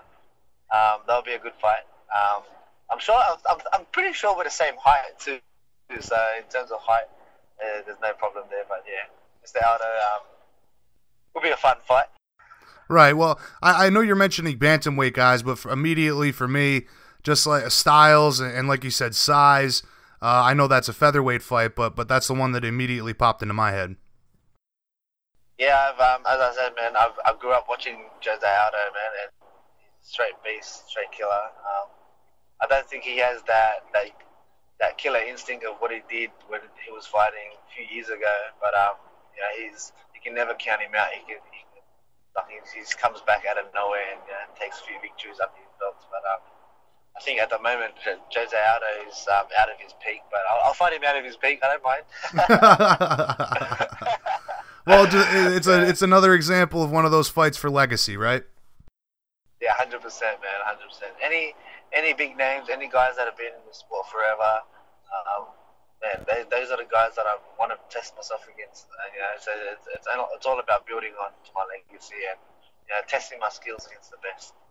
Well, I definitely hope that day where promotions are willing to co-promote with each other and there's a little more options for you guys, all of you athletes. I hope that day comes sooner rather than later because we're all missing out on so many tremendous fights that could possibly happen and really show who is the best across the world. No, you're right. It's all these contracts that binds us into these individual companies, but to co-promote and to work with each other, and let the best fighters fight, man. That's all we want to do, So get paid at the end of the day, fight the best, show the world that who's the best, and if only one day it can happen, and I think not only they will be happy, the fighters will be happy as well. So definitely. Right. The fans would be happy, the promotions would make money, and of course you guys would truly be able to test your skills against anybody on the globe. I agree with you, man. I hope that day comes soon. But you've been more than generous with your time. As always, my friend, we greatly appreciate it. In conclusion, tell all the fans out there what they can expect when you get back into action, and feel free to encourage Bibiano or Shinya to take the fight against you. They'll definitely see a new style of Martin. I know these guys have been studying my latest styles, and they've been playing safe, and it becomes like a chess match, and not everyone wants to see a chess match, So I'm manipulating my own skills to manipulate my opponent, if that makes sense. But we'll see what happens in the next fight if it plays off or not. But in terms of Bibiano, if you're really injured, man, I hope you get better soon. I hope you get well, so we can have this deciding fight. Who is the better champion? Who is the most dominant champion? But in terms of Shinya, man, I only want to fight the best, and I hear Shinya's got a fight coming up. He wins this then decisively, then you know what? It's an end of year showdown. That's a guarantee. I wouldn't fight anyone else but Shinya. So we'll go from there. All right. Well, either matchup is truly exciting. Definitely looking forward to your next fight. Again, always a pleasure to speak with you. Any shout-outs or sponsor plugs you want to get in before we let you go, man? Yeah, a few sponsors that have been looking after me. Southern Sports Club, Fighters Against Child Abuse Australia, Century Martial Arts Suppliers in Australia. You also got 6 Degrees, New Age Physiotherapy, and Muscle Mills Direct. So those guys have been helping me get on point since the start of the year, even years before, even when I first started my career. So I'm thankful to have those guys support me. All right, cool, man. Again, I hope that a fight gets announced soon. We love to see you back in action, hopefully in July as you're planning, and we'll catch up again once that time comes. Again, greatly appreciate it, dude. You have a wonderful day, man. Thank you, Jason. Have a good day, bro. All right, you too, buddy.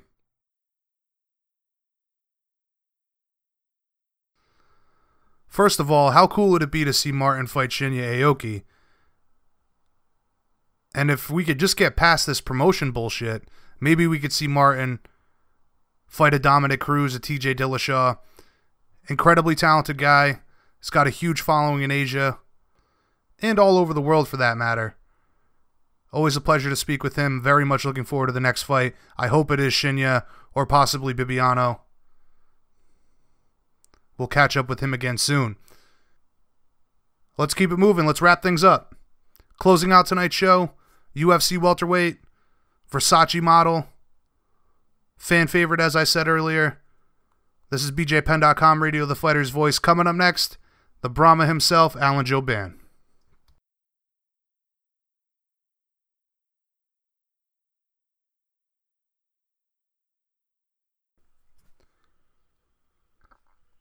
Penn Nation, please welcome back to the show, UFC welterweight and good friend of BJPenn.com Radio, the Brahma himself, Alan Jouban. What's the good word, Alan? How have you been, brother?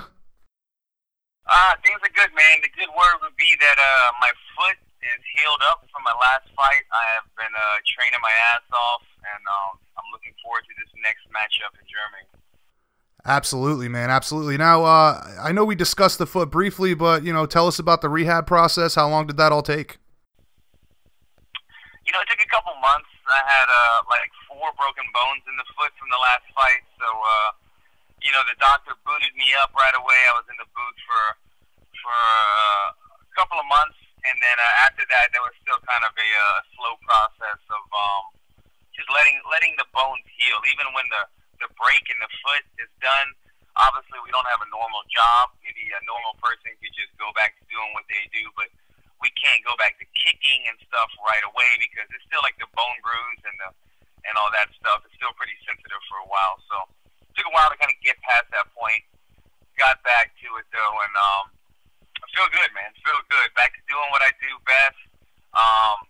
Kind of reinvigorated by it, man. I hate being injured, to be honest. I mean, most people do, but I've broken this same foot 3 times in fighting, and so it's something that every time I'm back on crutches or something again, it reminds me of how much I want to be back in the gym and doing what I want to do and training whatever I want to train that day. And so, yeah, being sidelined after a great victory for 2 or 3 months kind of put a damper on the victory because I was just sitting in bed once I got home. So I was super happy to get back in the gym once I was cleared by the doctor and get things going for this camp. Now, it sounds to me like every time you're on crutches, that's an all too familiar feeling and a very frustrating one.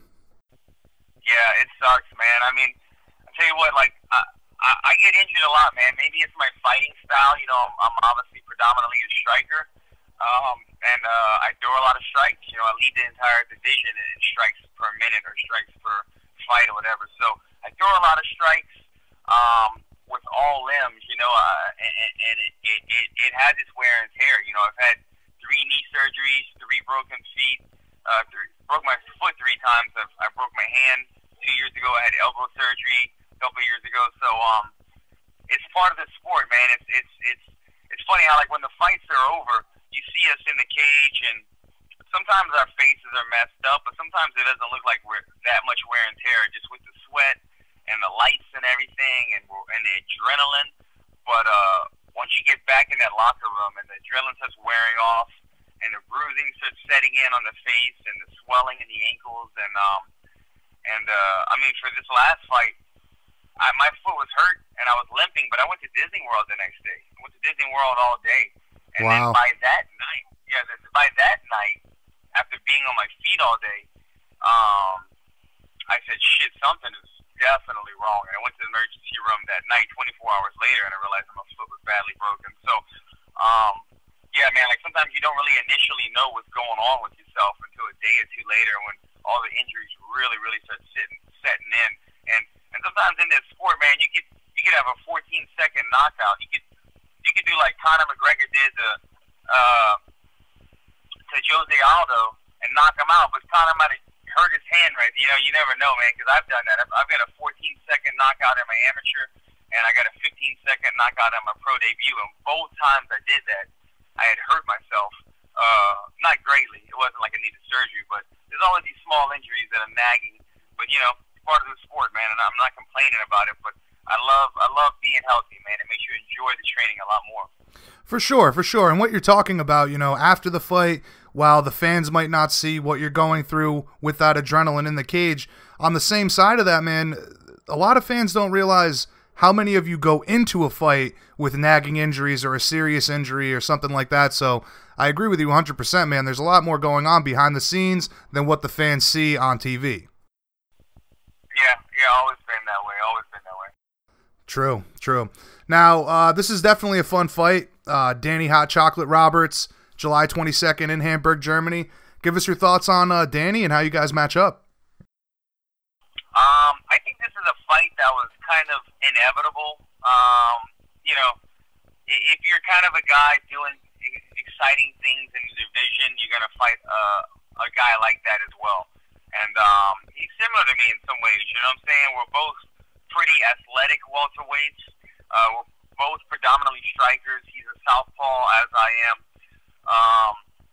And you know, there's a game that southpaws play. You know, there's certain things that I see that other southpaws do, and having watched some of his footage, he does a lot of that stuff as well. I just think I do it better. You know, I've been doing it longer. I have more fights. I think he's 4-2 inside of the UFC, and I'm something like 7-4.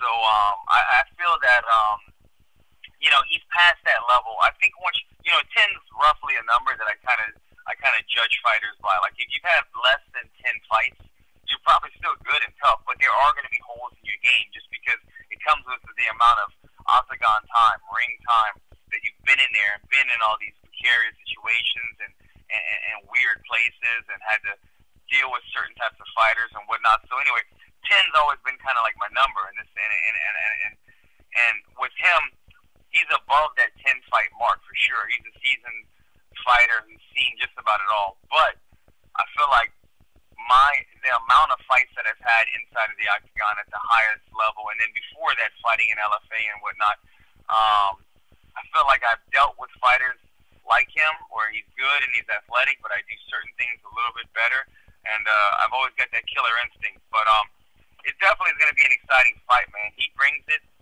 I do it as well. I bring it, and he's got a bit of a boxing background. He likes to play with the kicks. I'm probably more of a kicker before punching. Sometimes a lot of times I like to use my kicks just to kind of set up the punch. But all in all, man, I feel like this is one of the fights on the card that the fans could expect to see fireworks. For sure, and what a great card it is. That's something I wanted to get to here in a moment, but I'm wondering, you know, considering the momentum coming off of the Saunders fight, how important is it for you to keep that momentum going and get another big win in Germany? Yeah, I mean, every fighter wants to keep the momentum going. Every fighter wants to win. Your next fight is always your biggest fight, but man, I'll be honest. I'll be real. Look, I'm 36 years old, and I know I'm not going to do this forever. I've had my times. You know, in 2016, I went 3-0, and then and I didn't get my place in like the rankings, and you know, they were throwing me all these undefeated guys, and I was putting them away, and I wasn't able to move up like I wanted. They weren't kind of giving me the respect, and then the rankings really got shaken up in 2017. A lot of the guys that were just always there, that were embedded in the top 15, got pushed out, and right. New blood came in, and since then, I've been trying to rebuild my momentum, because now that the rankings have finally been able to move around and let new blood in, I really want to make a go at it. So, yeah, coming off of a big win, I knew that was a must win. I was coming off of 2 losses, man, and like, I was thinking, shit, am I inferior in my job? I don't even know, you know? So I needed to win over Ben, and I needed to do it in a big way. I did that. I did what I promised myself. I would do everything to get ready, and you know, just I would do everything possible to have the best percentage of that happening that night. And I did that, and I got the results I wanted. And I think Danny Roberts is another guy that I need to do the same thing. I need to do everything possible to give myself the best percentage of not only winning, but putting him away. We know that, like, the UFC is all about, you know, if you can talk the talk, it helps. You have to be able to fight. Most guys in the UFC can fight. You have to be an exciting fighter. I check that off the list. I don't really do a lot of the trash talking. That's not my style. But I think what I make up for is style points.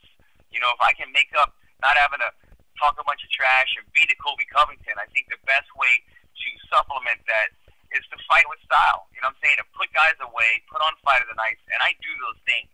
I think doing it again against Danny Roberts will then set me up for what I've been longing for, man, and that's that top 15 opponent, or putting me in the top 15. And I'm not trying to like pick a place, because every time I've picked a destination, I've gotten screwed. So I'm almost scared to say it. But yeah, ideally my goal that I've since January 1st basically has been to you know, go undefeated this year and get a top 15 opponent, or be in the top 15 and fight at Madison Square Garden. So that would be my ideal way to finish the year, man. Putting Danny Roberts away, which is going to be tough, but I know I can do it. Putting him away in style, getting those style points, it sets me up with enough momentum to like I said, give me that big fight, and preferably in November in New York or Madison. Now, you mentioned your age there, and you feel like this is another opportunity for you to kind of restart that run towards the goal of becoming a champion. But, I mean, when you mention your age there, are you talking about you see that maybe this is possibly your last opportunity to put that together before, you decide that this sport has passed by? I don't know, man. I don't know. If you mean last opportunity to put a run together, maybe so, maybe not. The sport's so weird, though, man. Like, obviously, you want to put a run together and momentum, especially like when you kind of have a timeline like me, But the sport's such a weird thing, man. Like, I could lose a fight and then come back, and there could be a last-minute replacement for a top 10 guy, and I go and clean his clock, and all of a sudden I'm right back to where I was trying to build to get to, So the sport's very weird. You never really know. But ideally, yes, at 36 years old, I'm trying to only fight fights that are moving me up, that are getting me somewhere, that are trying to do things for my career, not just random fights. And although Danny Roberts is a guy that I don't even know where we're ranked, but he's probably not ranked above me. I wouldn't assume he is. I think he's built enough of a new fan base, and coming off his last fight with a knockout, and he's kind of been under the radar to the mass public. He's not a huge name, but he's a guy that to the fans that do know him, they know that he brings it. He's brought a lot of exciting fights. So I think it's a good opportunity for me, is what I'm getting at. It's a good opportunity for me to do what I do best, put on an exciting fight against another guy who brings exciting fights, and use that momentum moving forward. Right. Now, you fought all over the world: Australia, Brazil, London, now Germany. Tell us, how excited are you to be on this card, compete for the German fans? And I know that a lot of fighters like to get out there and acclimate a little early. Will you be doing the same? Yeah. Hey, look, I'll be completely honest with you. I was not excited about Germany. I turned it down because this is the thing. I was looking for a fight, and I didn't know who I wanted to fight, but I needed a timeline that I was going to be healed, and then obviously I wanted a close destination. So I knew I was going to be ready in around July. So I was asking for July 6th and 7th in Vegas. I'm in LA. I'm based in LA. Vegas is right there, and there was some exciting fights, so that's what I was asking for. And then also I saw August 4th, the Staples Center card got put on the map. So I was like, well, if I can't get Vegas in July, let me get Staples Center in LA. I'm in LA, and let's do that one. And then they threw me in the middle of those two events. They threw me Germany, July 22nd. So I went back to them, and I was pissed. I was like, hell no. Why am I going to Germany? Why am I flying 18 hours and spending all this money on flights and hotels when I could fight at home, or in Vegas? And so I turned it down, man. I turned down the fight. And this is in the same timeline that the stuff was going on with Yair Rodriguez, where he turned down the fight and they cut him. And some other guys were having trouble with getting fights and matchmaking. I know a lot of guys that I train with are saying right now they're having a tough time getting fights. So this is all going on right now, and I feel like the UFC is in a position right now where they kind of want to use their authority. They kind of want to use their power trip at the moment and tell guys what they want them to do. For some reason, I think they have their heart set on Danny fighting in Germany. Because I kept asking, man, give me Boise, Idaho, give me Vegas, give me LA, give me anywhere close. I want a 1 hour, 2 hour flight. Why am I flying 18 hours? And they weren't having it. So I went back and I accepted it because I figured, Dana White put out a tweet the other day, I think, saying, if we offer you a fight, it's best for you to take it. And I've been kind of getting getting the hint of that through the matchmakers, through Dana White, through the UFC, through guys not getting fights lately, from everyone. So again, I took the fight, wasn't very pleased about it, that they were making me travel across the world when I could be fighting in my backyard, multiple opportunities. Moved on though, man. You can't dwell on shit that's out of your control, right? So I did that, accepted it. I'm actually pretty excited about it now, though. I am excited. I've got some friends in Germany. My wrestling coach, Kenny Johnson, teaches a lot of seminars out there. We're going to have a lot of people kind of helping us out, a lot of gyms to work with. And I'm looking forward to it, man. I am going, it is a bit further, so I am going to go out there about a day or two early. Nothing crazy. I'm not going to go out there for like 10, 12 days. But normally we arrive on fights on like a Tuesday. I'm going to go a day earlier than that. But this is a Sunday fight. This is one of those kind of odd ones. This isn't a Saturday night fight. This is going to be like a Sunday around noon type fight. So right. There's a lot of little adjustments you have to take into account when fighting far away, different time zones, on a different day, different time slots and all that. So I'm kind of just piecing it all together during the camp right now. Now, it sounds to me like with all this stuff that was going on with Yair and then you initially turning down the fight, I mean, when you first turned it down, did you get nervous that, you know, maybe that same situation could be coming your way as well? I didn't, but you know, my manager hinted at it. He goes, man, I know how they work, and if they came back and said Danny Roberts in Germany, like they came back very quickly with that matchup. Once we had been on their case for a while, and he just kind of told me, I know the way they work, and usually it's like one thing at a time. How about this guy, or how about this location?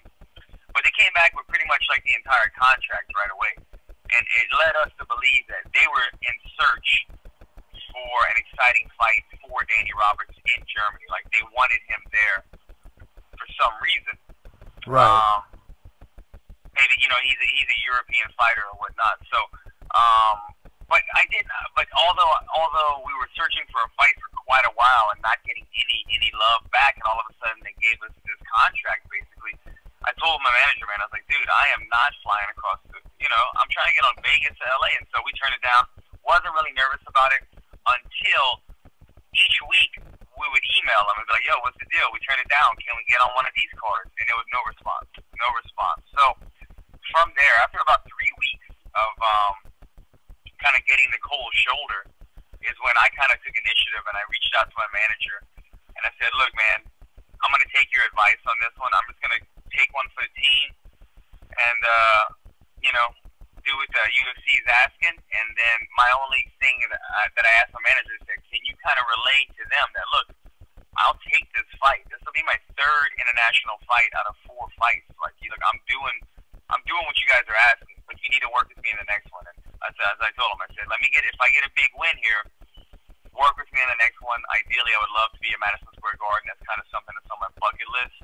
And so that's kind of my goal. I'm hoping that that's what happens. Since I'm playing ball with them, that they play ball with me after this fight. Well, you would hope so. You know, you've scratched their back plenty of times. Hopefully they'll do that for you. And like you were saying, you know, your bucket list, I think every fighter's bucket list is Madison Square Garden is on there as well. But, you know, just to stay with this Yair thing for a bit and, you know, people being cut and what Dana White has said, for me, when I first looked at that, I started to immediately think to myself, I went back to the fact that there is no collective representation for fighters. And, you know, you've heard all these talks about there needing to be a union. Is this another instance like that where, you know, we can point to that and say, hey, we need a union? Or, like you're saying with the UFC playing hardball, is that just part of the game at this point? Man, honestly, a year or two ago, if you would have asked me about a union, I was going to tell you a year or two ago, there will be a union by the end of 2016 and 2017 because a couple of these startup union deals that were happening reached out to me and put me on their, you know, their group chat and whatnot, and I couldn't sleep at night. My phone was buzzing all night long. All these fighters were talking, you know, and working together and putting stuff together. And every time I would look at my phone, they were like, all right, we got this in place. We have this lawyer. We got this thing. Sign this. And I was thinking, wow, this is actually moving a lot faster than I imagined. And there were 2 of them. There was the one that was kind of publicized with, like, I think it was like GSP and Cowboy and stuff. But yeah, Kung Lee, I think, too. It was headed up by Bjorn, right? Right. That one kind of seemed like it was just more for show. There was another one that had, like, Randy Couture and people like that. A lot of fighters were a part of. That was the group chat that was keeping me up at night. And, well, yeah, like I said, they were just moving really fast and seemed to be making a lot of headway with it. And I really anytime I would speak to somebody who was kind of a part of the foundation of that group, they would sell themselves to you. Look, we got this going on, and we will have a union. It's just a matter of time. And it seemed to have faded away, man. Like you don't really hear the strong talks about the union stuff like you were a year or two ago. It was a big deal. It was a big topic a year or two ago. And I'm really not sure why. I'm really not sure why it kind of dissolved or what happened. I know that I wasn't trying to be the messenger for that, though. You know what I mean? Right. It sucks. You know, I'm in favor of it, and it would help a lot of fighters. But as you've seen a lot of times in this sport, man, the messenger gets killed. The messenger gets slaughtered. People like Leslie Smith was very outspoken. I thought it was very courageous of her to kind of put herself out there. She was one of the people that was always on the message thing, kind of helping lead the charge. But I think, didn't Leslie Smith get cut recently for turning down a fight? Yep. She refused to fight. Her opponent was overweight significantly. She refused to take the fight, and then was cut. And if I'm not mistaken, she had won the fight before that. So she got cut on a win for refusing to take a fight with someone who was significantly overweight. So I think it shows you one of two things. A, I think she might have already been kind of red flagged by the UFC from being the messenger, from leading the charge with the union, for being so outspoken, which, like I said, I have massive respect for her for doing that. I didn't want to put myself in that position, being a father, being a family man, that would jeopardize my career.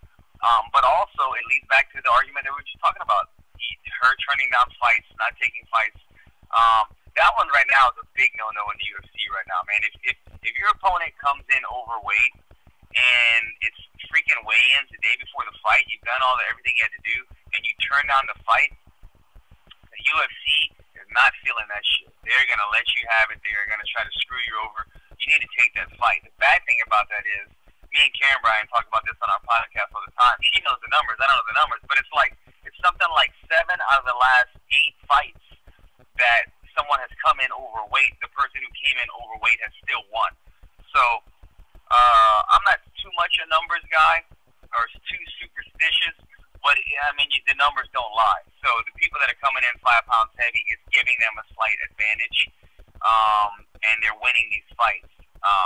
But, yeah, you've seen it, man. You've seen where guys, I think it was like Pedro Munoz came in, who's a buddy of mine, came in a little bit overweight in Brazil against, I can't remember his name, the light-skinned black guy from Albuquerque who's always dancing and stuff. Oh, God. Heavy hands. But I can't remember his name. Yeah, I'm drawing a blank too. But he moved up from flyweight. But anyway, you know, he didn't take the fight, and they didn't. Dodson. Didn't give him any money. So John Dodson, right? They didn't. Yeah, they didn't give him his show money. They didn't give him nothing. You know, they didn't reimburse him for his trip. And Leslie Smith incident as well. So. Yeah, man, it's kind of a time right now where I feel like the UFC is starting to push back from all these people that have been speaking out. So you got to really watch what you're saying right now in the UFC. Right. And I don't want to harp on this too long because, like you're saying, I understand, for job security alone, while you agree with the idea of collective bargaining, you don't exactly want to spearhead it either. But, staying along with this, I think that Randy Couture talked about it the most was the fact that if the Muhammad Ali Act doesn't get passed for MMA, this is all kind of conjecture, and we're just hoping for the best at this point. If the Ali Act was passed for MMA, then you could probably see some progress on this front. Yeah, no, you're exactly right. That's what made them more legitimate than some of these other organizations that were trying to establish a union was, like you said, this one that involved Randy, he was trying to get the Muhammad Ali Act going. Otherwise, it's all just for show. Right. Now, you talked a bit about the podcast there with Karen. I wanted to pick your brain on a couple things, man. I know you're an analyst as well as a fighter. You've done the analyst work on the Fox desk as well. But, we're talking about the weight being overweight. You mentioned she had talked about some statistics about the fighters coming in overweight, winning their fights. all this stuff that went down with Darren Till and all these fighters that we're discussing here, people are talking about it being cheating at this point, coming in overweight. Do you agree with that? Where do you stand on that? It is. It is cheating. I don't think, though, that I think it was Dominic Cruz that was kind of leading the charge when Mackenzie Dern came in like 7 pounds, grossly overweight, and he said that he thought this was premeditated, that this was a ploy. This was something she was doing. She wanted to be the heavier fighter. Obviously, she's a grappler. She wanted to be on top and be heavy. I don't believe that. I don't believe that someone would premeditate missing weight in order to get an advantage. But I do believe that this is what happens when you're cutting weight and you know you're not going to make it. You know, you're looking at the scale, and normally you have 2 pounds to go at this time, but you still got 5 pounds to go. You could do one of two things. You can keep pushing and try to make it to the finish line, although you probably know you're not going to make it, and drain yourself down and still miss weight and still pay the penalty, but you're still going to try to lose that extra 2 or 3 pounds to get as close as you can and weaken your body. Or you can say, you know what? I'm not going to win anyway. I'm not going to make weight, so I'm just going to give up. Whatever. I'm going to pay a fine, but at least I'm not going to starve myself and deplenish my body any further, and then I'll have an advantage in the fight. And I believe that's what fighters are doing. Fighters are saying, shit, I'm not going to make the weight anyway. Let me just stop now. Because there's no point. If I'm 3 pounds over or I'm 1 pound over, I'm going to pay the same penalty. So I'm going to just quit now. And that's where I feel like guys are cheating. Because, look, I don't have to say all this, but we sign a contract where we agree upon this weight. You don't make what you did on the contract, then the contract could be voided. I mean, you're not saying what we agreed upon. But fighters are still taking the fight. But when you know that guys are doing this, when they're just saying, look, I'm going to give up early, that way I do have that advantage and I'm not too weak, and they're getting the win, something has to be done. And that's what a lot of fighters are talking about, higher fines, bigger penalties. I think it absolutely should be kind of like in a weight increment. You know, if you're 1 pound over, then you have like the normal whatever 20%. But if you're coming over, you know, then maybe it goes up. If you're 2 pounds over, it goes up to maybe 25. Right, incrementally, right. Like, yeah, there's like Mackenzie Dern 7 pounds and Darren Till 3.5 pounds, and you're the main event. Man, you gotta really hit these guys in the pocketbook. Darren Till, and look, I got respect for him. I'm not trash talking him, but like he was saying, I don't care about the money. I don't, this and that. I know the money's gonna come. But I think he might be saying a different story if he said, okay, well, look, you came in 3.5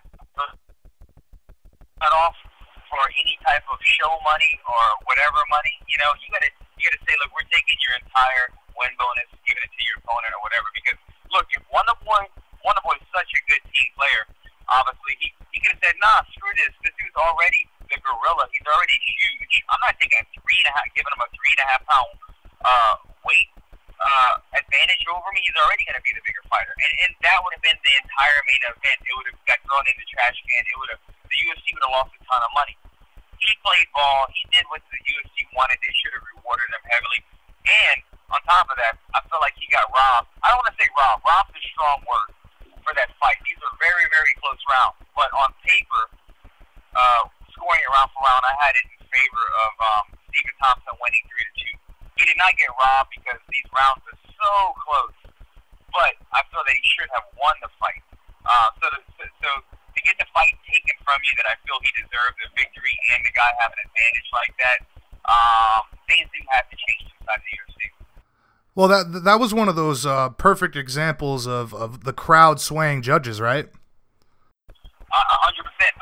because look, you have 3 judges, and they're all sitting at 3 different angles, right? So most of the time, at least 2 of the judges, if not that angle,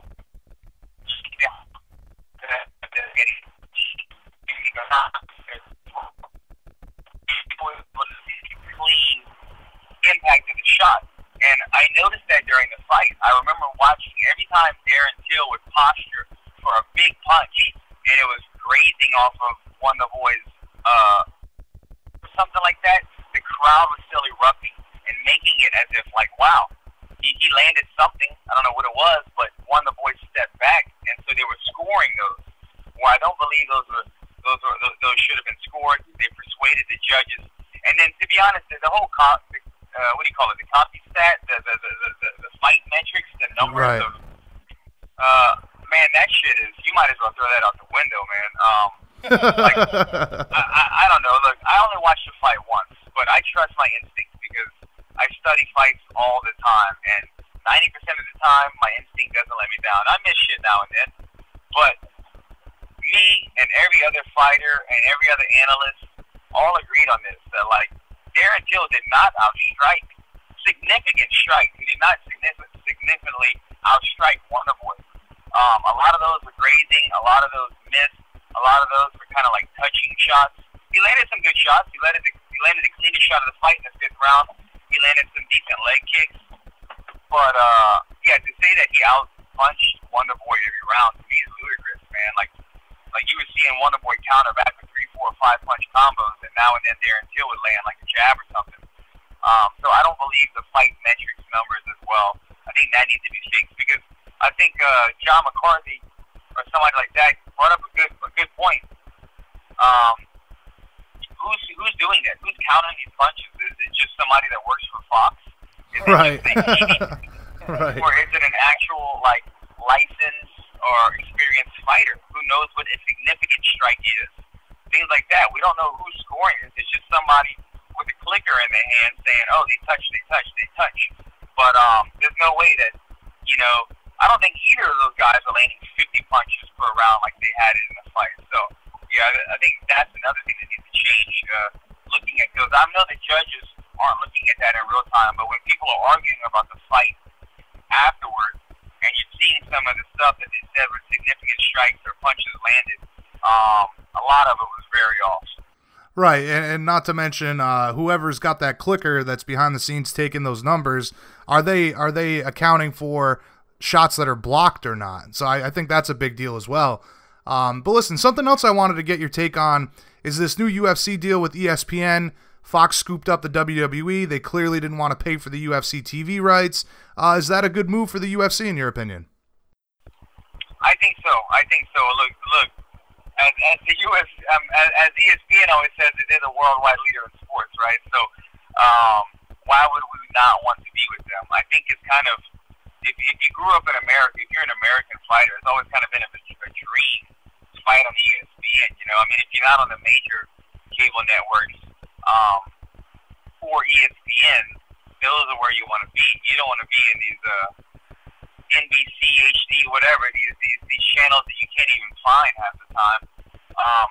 ESPN is a massive audience. You know, they have a massive audience, a massive following. And by ESPN picking up the UFC, you're also going to start seeing a lot more shows. All these UFC Tonight shows and other things are now going to go to ESPN. So this massive sports audience will now be not only viewing our fights, but viewing all the teasers and the promos and everything else. And I think because of that, we're going to be able to acquire an even larger fan base. So I think it's a great move. I was actually kind of hoping that with the initial deal, they were saying that like maybe ESPN was going to pick up about 15 shows and then Fox would have the rest of them.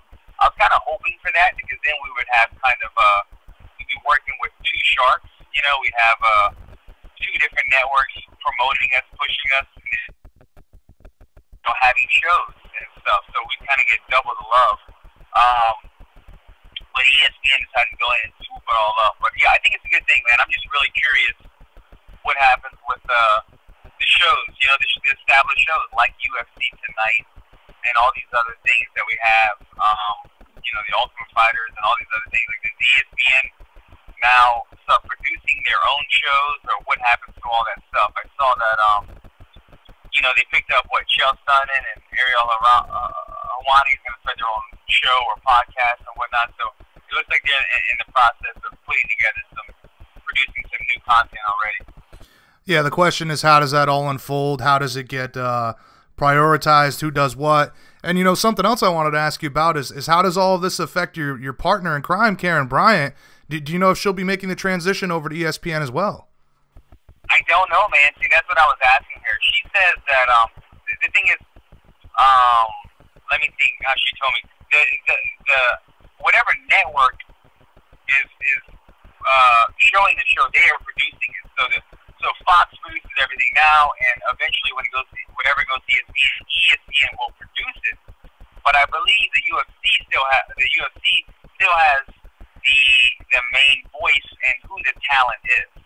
So with that said, I know the UFC is very happy with Karen and all these other people they have. Do they now take the talent that already exists and put them in place with the newly produced ESPN show, or does ESPN want a stronger say in things since they're producing it on who the talent is? I don't know, man. But I'm hoping, obviously, that my good friend Karen Bryant, that none of her job is jeopardized in this transition because she's the best at what she does. With that said, also, I'm trying to get my foot in the door as well. I've been trying to get my foot in the door at Fox for quite a bit now. And as soon as I heard about ESPN picking up things, I started trying to get in touch with anybody I could from ESPN, even though, like I said, UFC is the one that has the good and who the talent is going to be on the show. I've been trying to just get my foot in the door at ESPN, get an audition there or something to show them what I can do. So that'd kind of be my goal as well, to kind of start doing some work with ESPN this year. Yeah, that's a smart move of you, man. Try to get your foot in the door early, and that kind of sucks that you've made some progress with Fox, and now all of a sudden you have to move over and try to start all over with ESPN. But it's crazy, man. We'll see how it all works out, and I certainly hope that Karen keeps her position. She is spectacular at what she does, as you mentioned. But as always, man, you've been more than generous with your time. I just have a couple more questions here for you. You've talked about wanting a ranked opponent after Danny. You've also said that you want to compete at Madison Square Garden in November. I hope both of those come to fruition. But when you look at the landscape and who's out there for you to fight in the top 15, does anybody come to mind? Is there anybody that you prefer? I gotta look, man. I mean, it's got to be a ranked guy, but I'd have to look at the rankings because the rankings have been changing quite a bit. But you know, a Neil Magny, I don't even know what the rankings look like. What's his name? The Korean guy? Dong Hyun Kim? Dong Hyun Kim. You know, one of these guys that are somewhere between like 8 and 15. I'm realistic, man. You know, I know sometimes you call out the champ and it creates conversations, but I'm just more realistic. I'm not trying to call out the number 1 or 2 guy that already have, you know, a path and fights that make sense for them.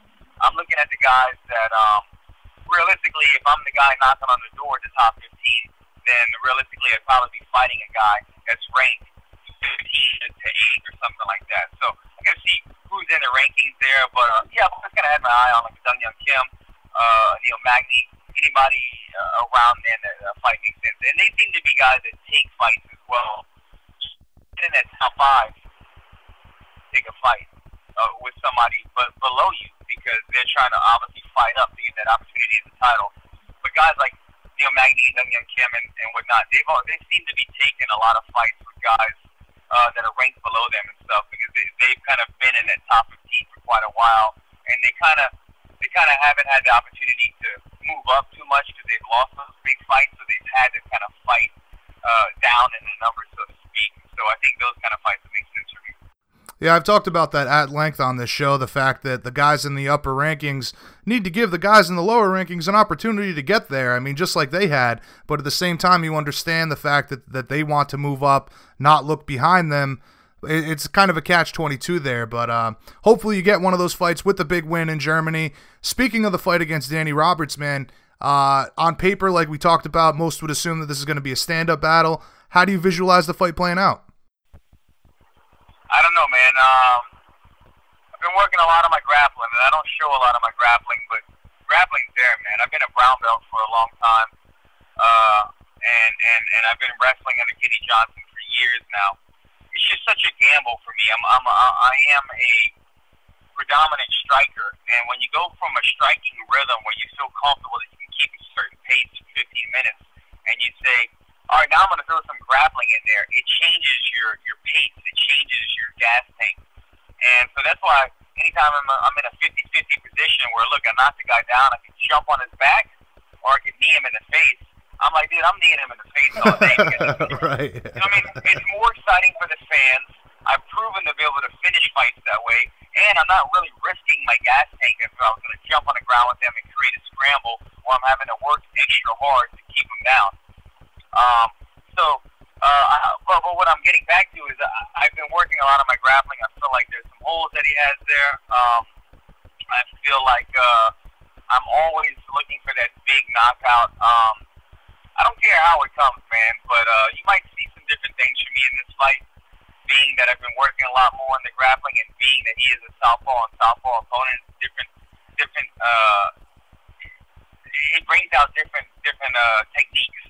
I've always had to kind of fight a certain way, being a southpaw. Most of my opponents have been orthodox, but being southpaw versus southpaw, now I get to do a lot of traditional stuff that I'm excited about, man. But I believe that I will put this guy away, man. I really believe it. I believe that I'm going to put him away. I wrote it down at the beginning of this year. I mentally am at a place right now where I go into training, and when I'm hitting pads, I visualize being inside of the octagon. I visualize seeing the crowd there. I visualize the smell of the arena. And these are the kind of little things that just brings you into the environment closer and closer, makes you feel more at home there every day. And as long as I continue to train like that, it gives me the belief that I'll be victorious in this fight. Well, man, I'll tell you what, I'm very excited for it. I'm certainly looking forward to the fight, and I truly hope that we can catch up closer to fight week. Maybe not fight week as you'll be in Germany, but always a pleasure to speak with you, brother. I hope you have a fantastic training camp. Before we let you go, though, any shout-outs or sponsor plugs before we wrap things up? Yeah, man, just shout out, if you haven't, like we mentioned earlier, me and my partner, Karen Bryant, we do a podcast, MMAheat.com. Check it out. We do it every Monday, and we pretty much just break down the fights and preview the upcoming fights. And I like to say we keep it pretty professional. You know what I'm saying? We joke around, but you're not going to have me telling 20-minute stories about flat earth or mushrooms or some, I don't know, just, you know, there's a lot of crazy podcasts out there that are like 4 hours long, and you get caught up in these stories. But if you want to know exactly what happened in the fights the last weekend and exactly what to expect in the fights coming up, tune into our podcast. We'll give you the good stuff. And then other than that, man, Sanibel has been one of my main sponsors at Muscle Farm. These are my two main sponsors. They've been showing me nothing but love. They put together a fight team over at Muscle Farm, and we're doing a lot of great things. Have a lot of great fighters coming through there. So excited to have them. Awesome. Again, great conversation, man. I could talk to you for hours, but for sake of time, you know, we gotta do what we gotta do. But again, thank you very much. I hope you have a great day, and we'll catch up again soon, brother. Same to you, Jay. Take care, brother. All right, man. Later. Somebody needs to really push for Alan to get an analyst job, a sports desk job, something with ESPN. You heard us talk about the sport for quite some time there. He's got a lot of interesting ideas, a lot of great perspective, considering how long he's been competing at this high level. And of course, we wish him the best on July 22nd at UFC Hamburg against Hot Chocolate, Danny Roberts, July 22nd. All right, so that's it for me, guys. This has been episode 83. I hope you enjoyed the conversations we had with all of these athletes. Make sure you guys subscribe, like, and share this podcast. Make sure you tune in next week for more great conversations with some of the best athletes in the business. I'm your host, Jay Kinch, on behalf of everybody at BJPenn.com. Peace out, everybody.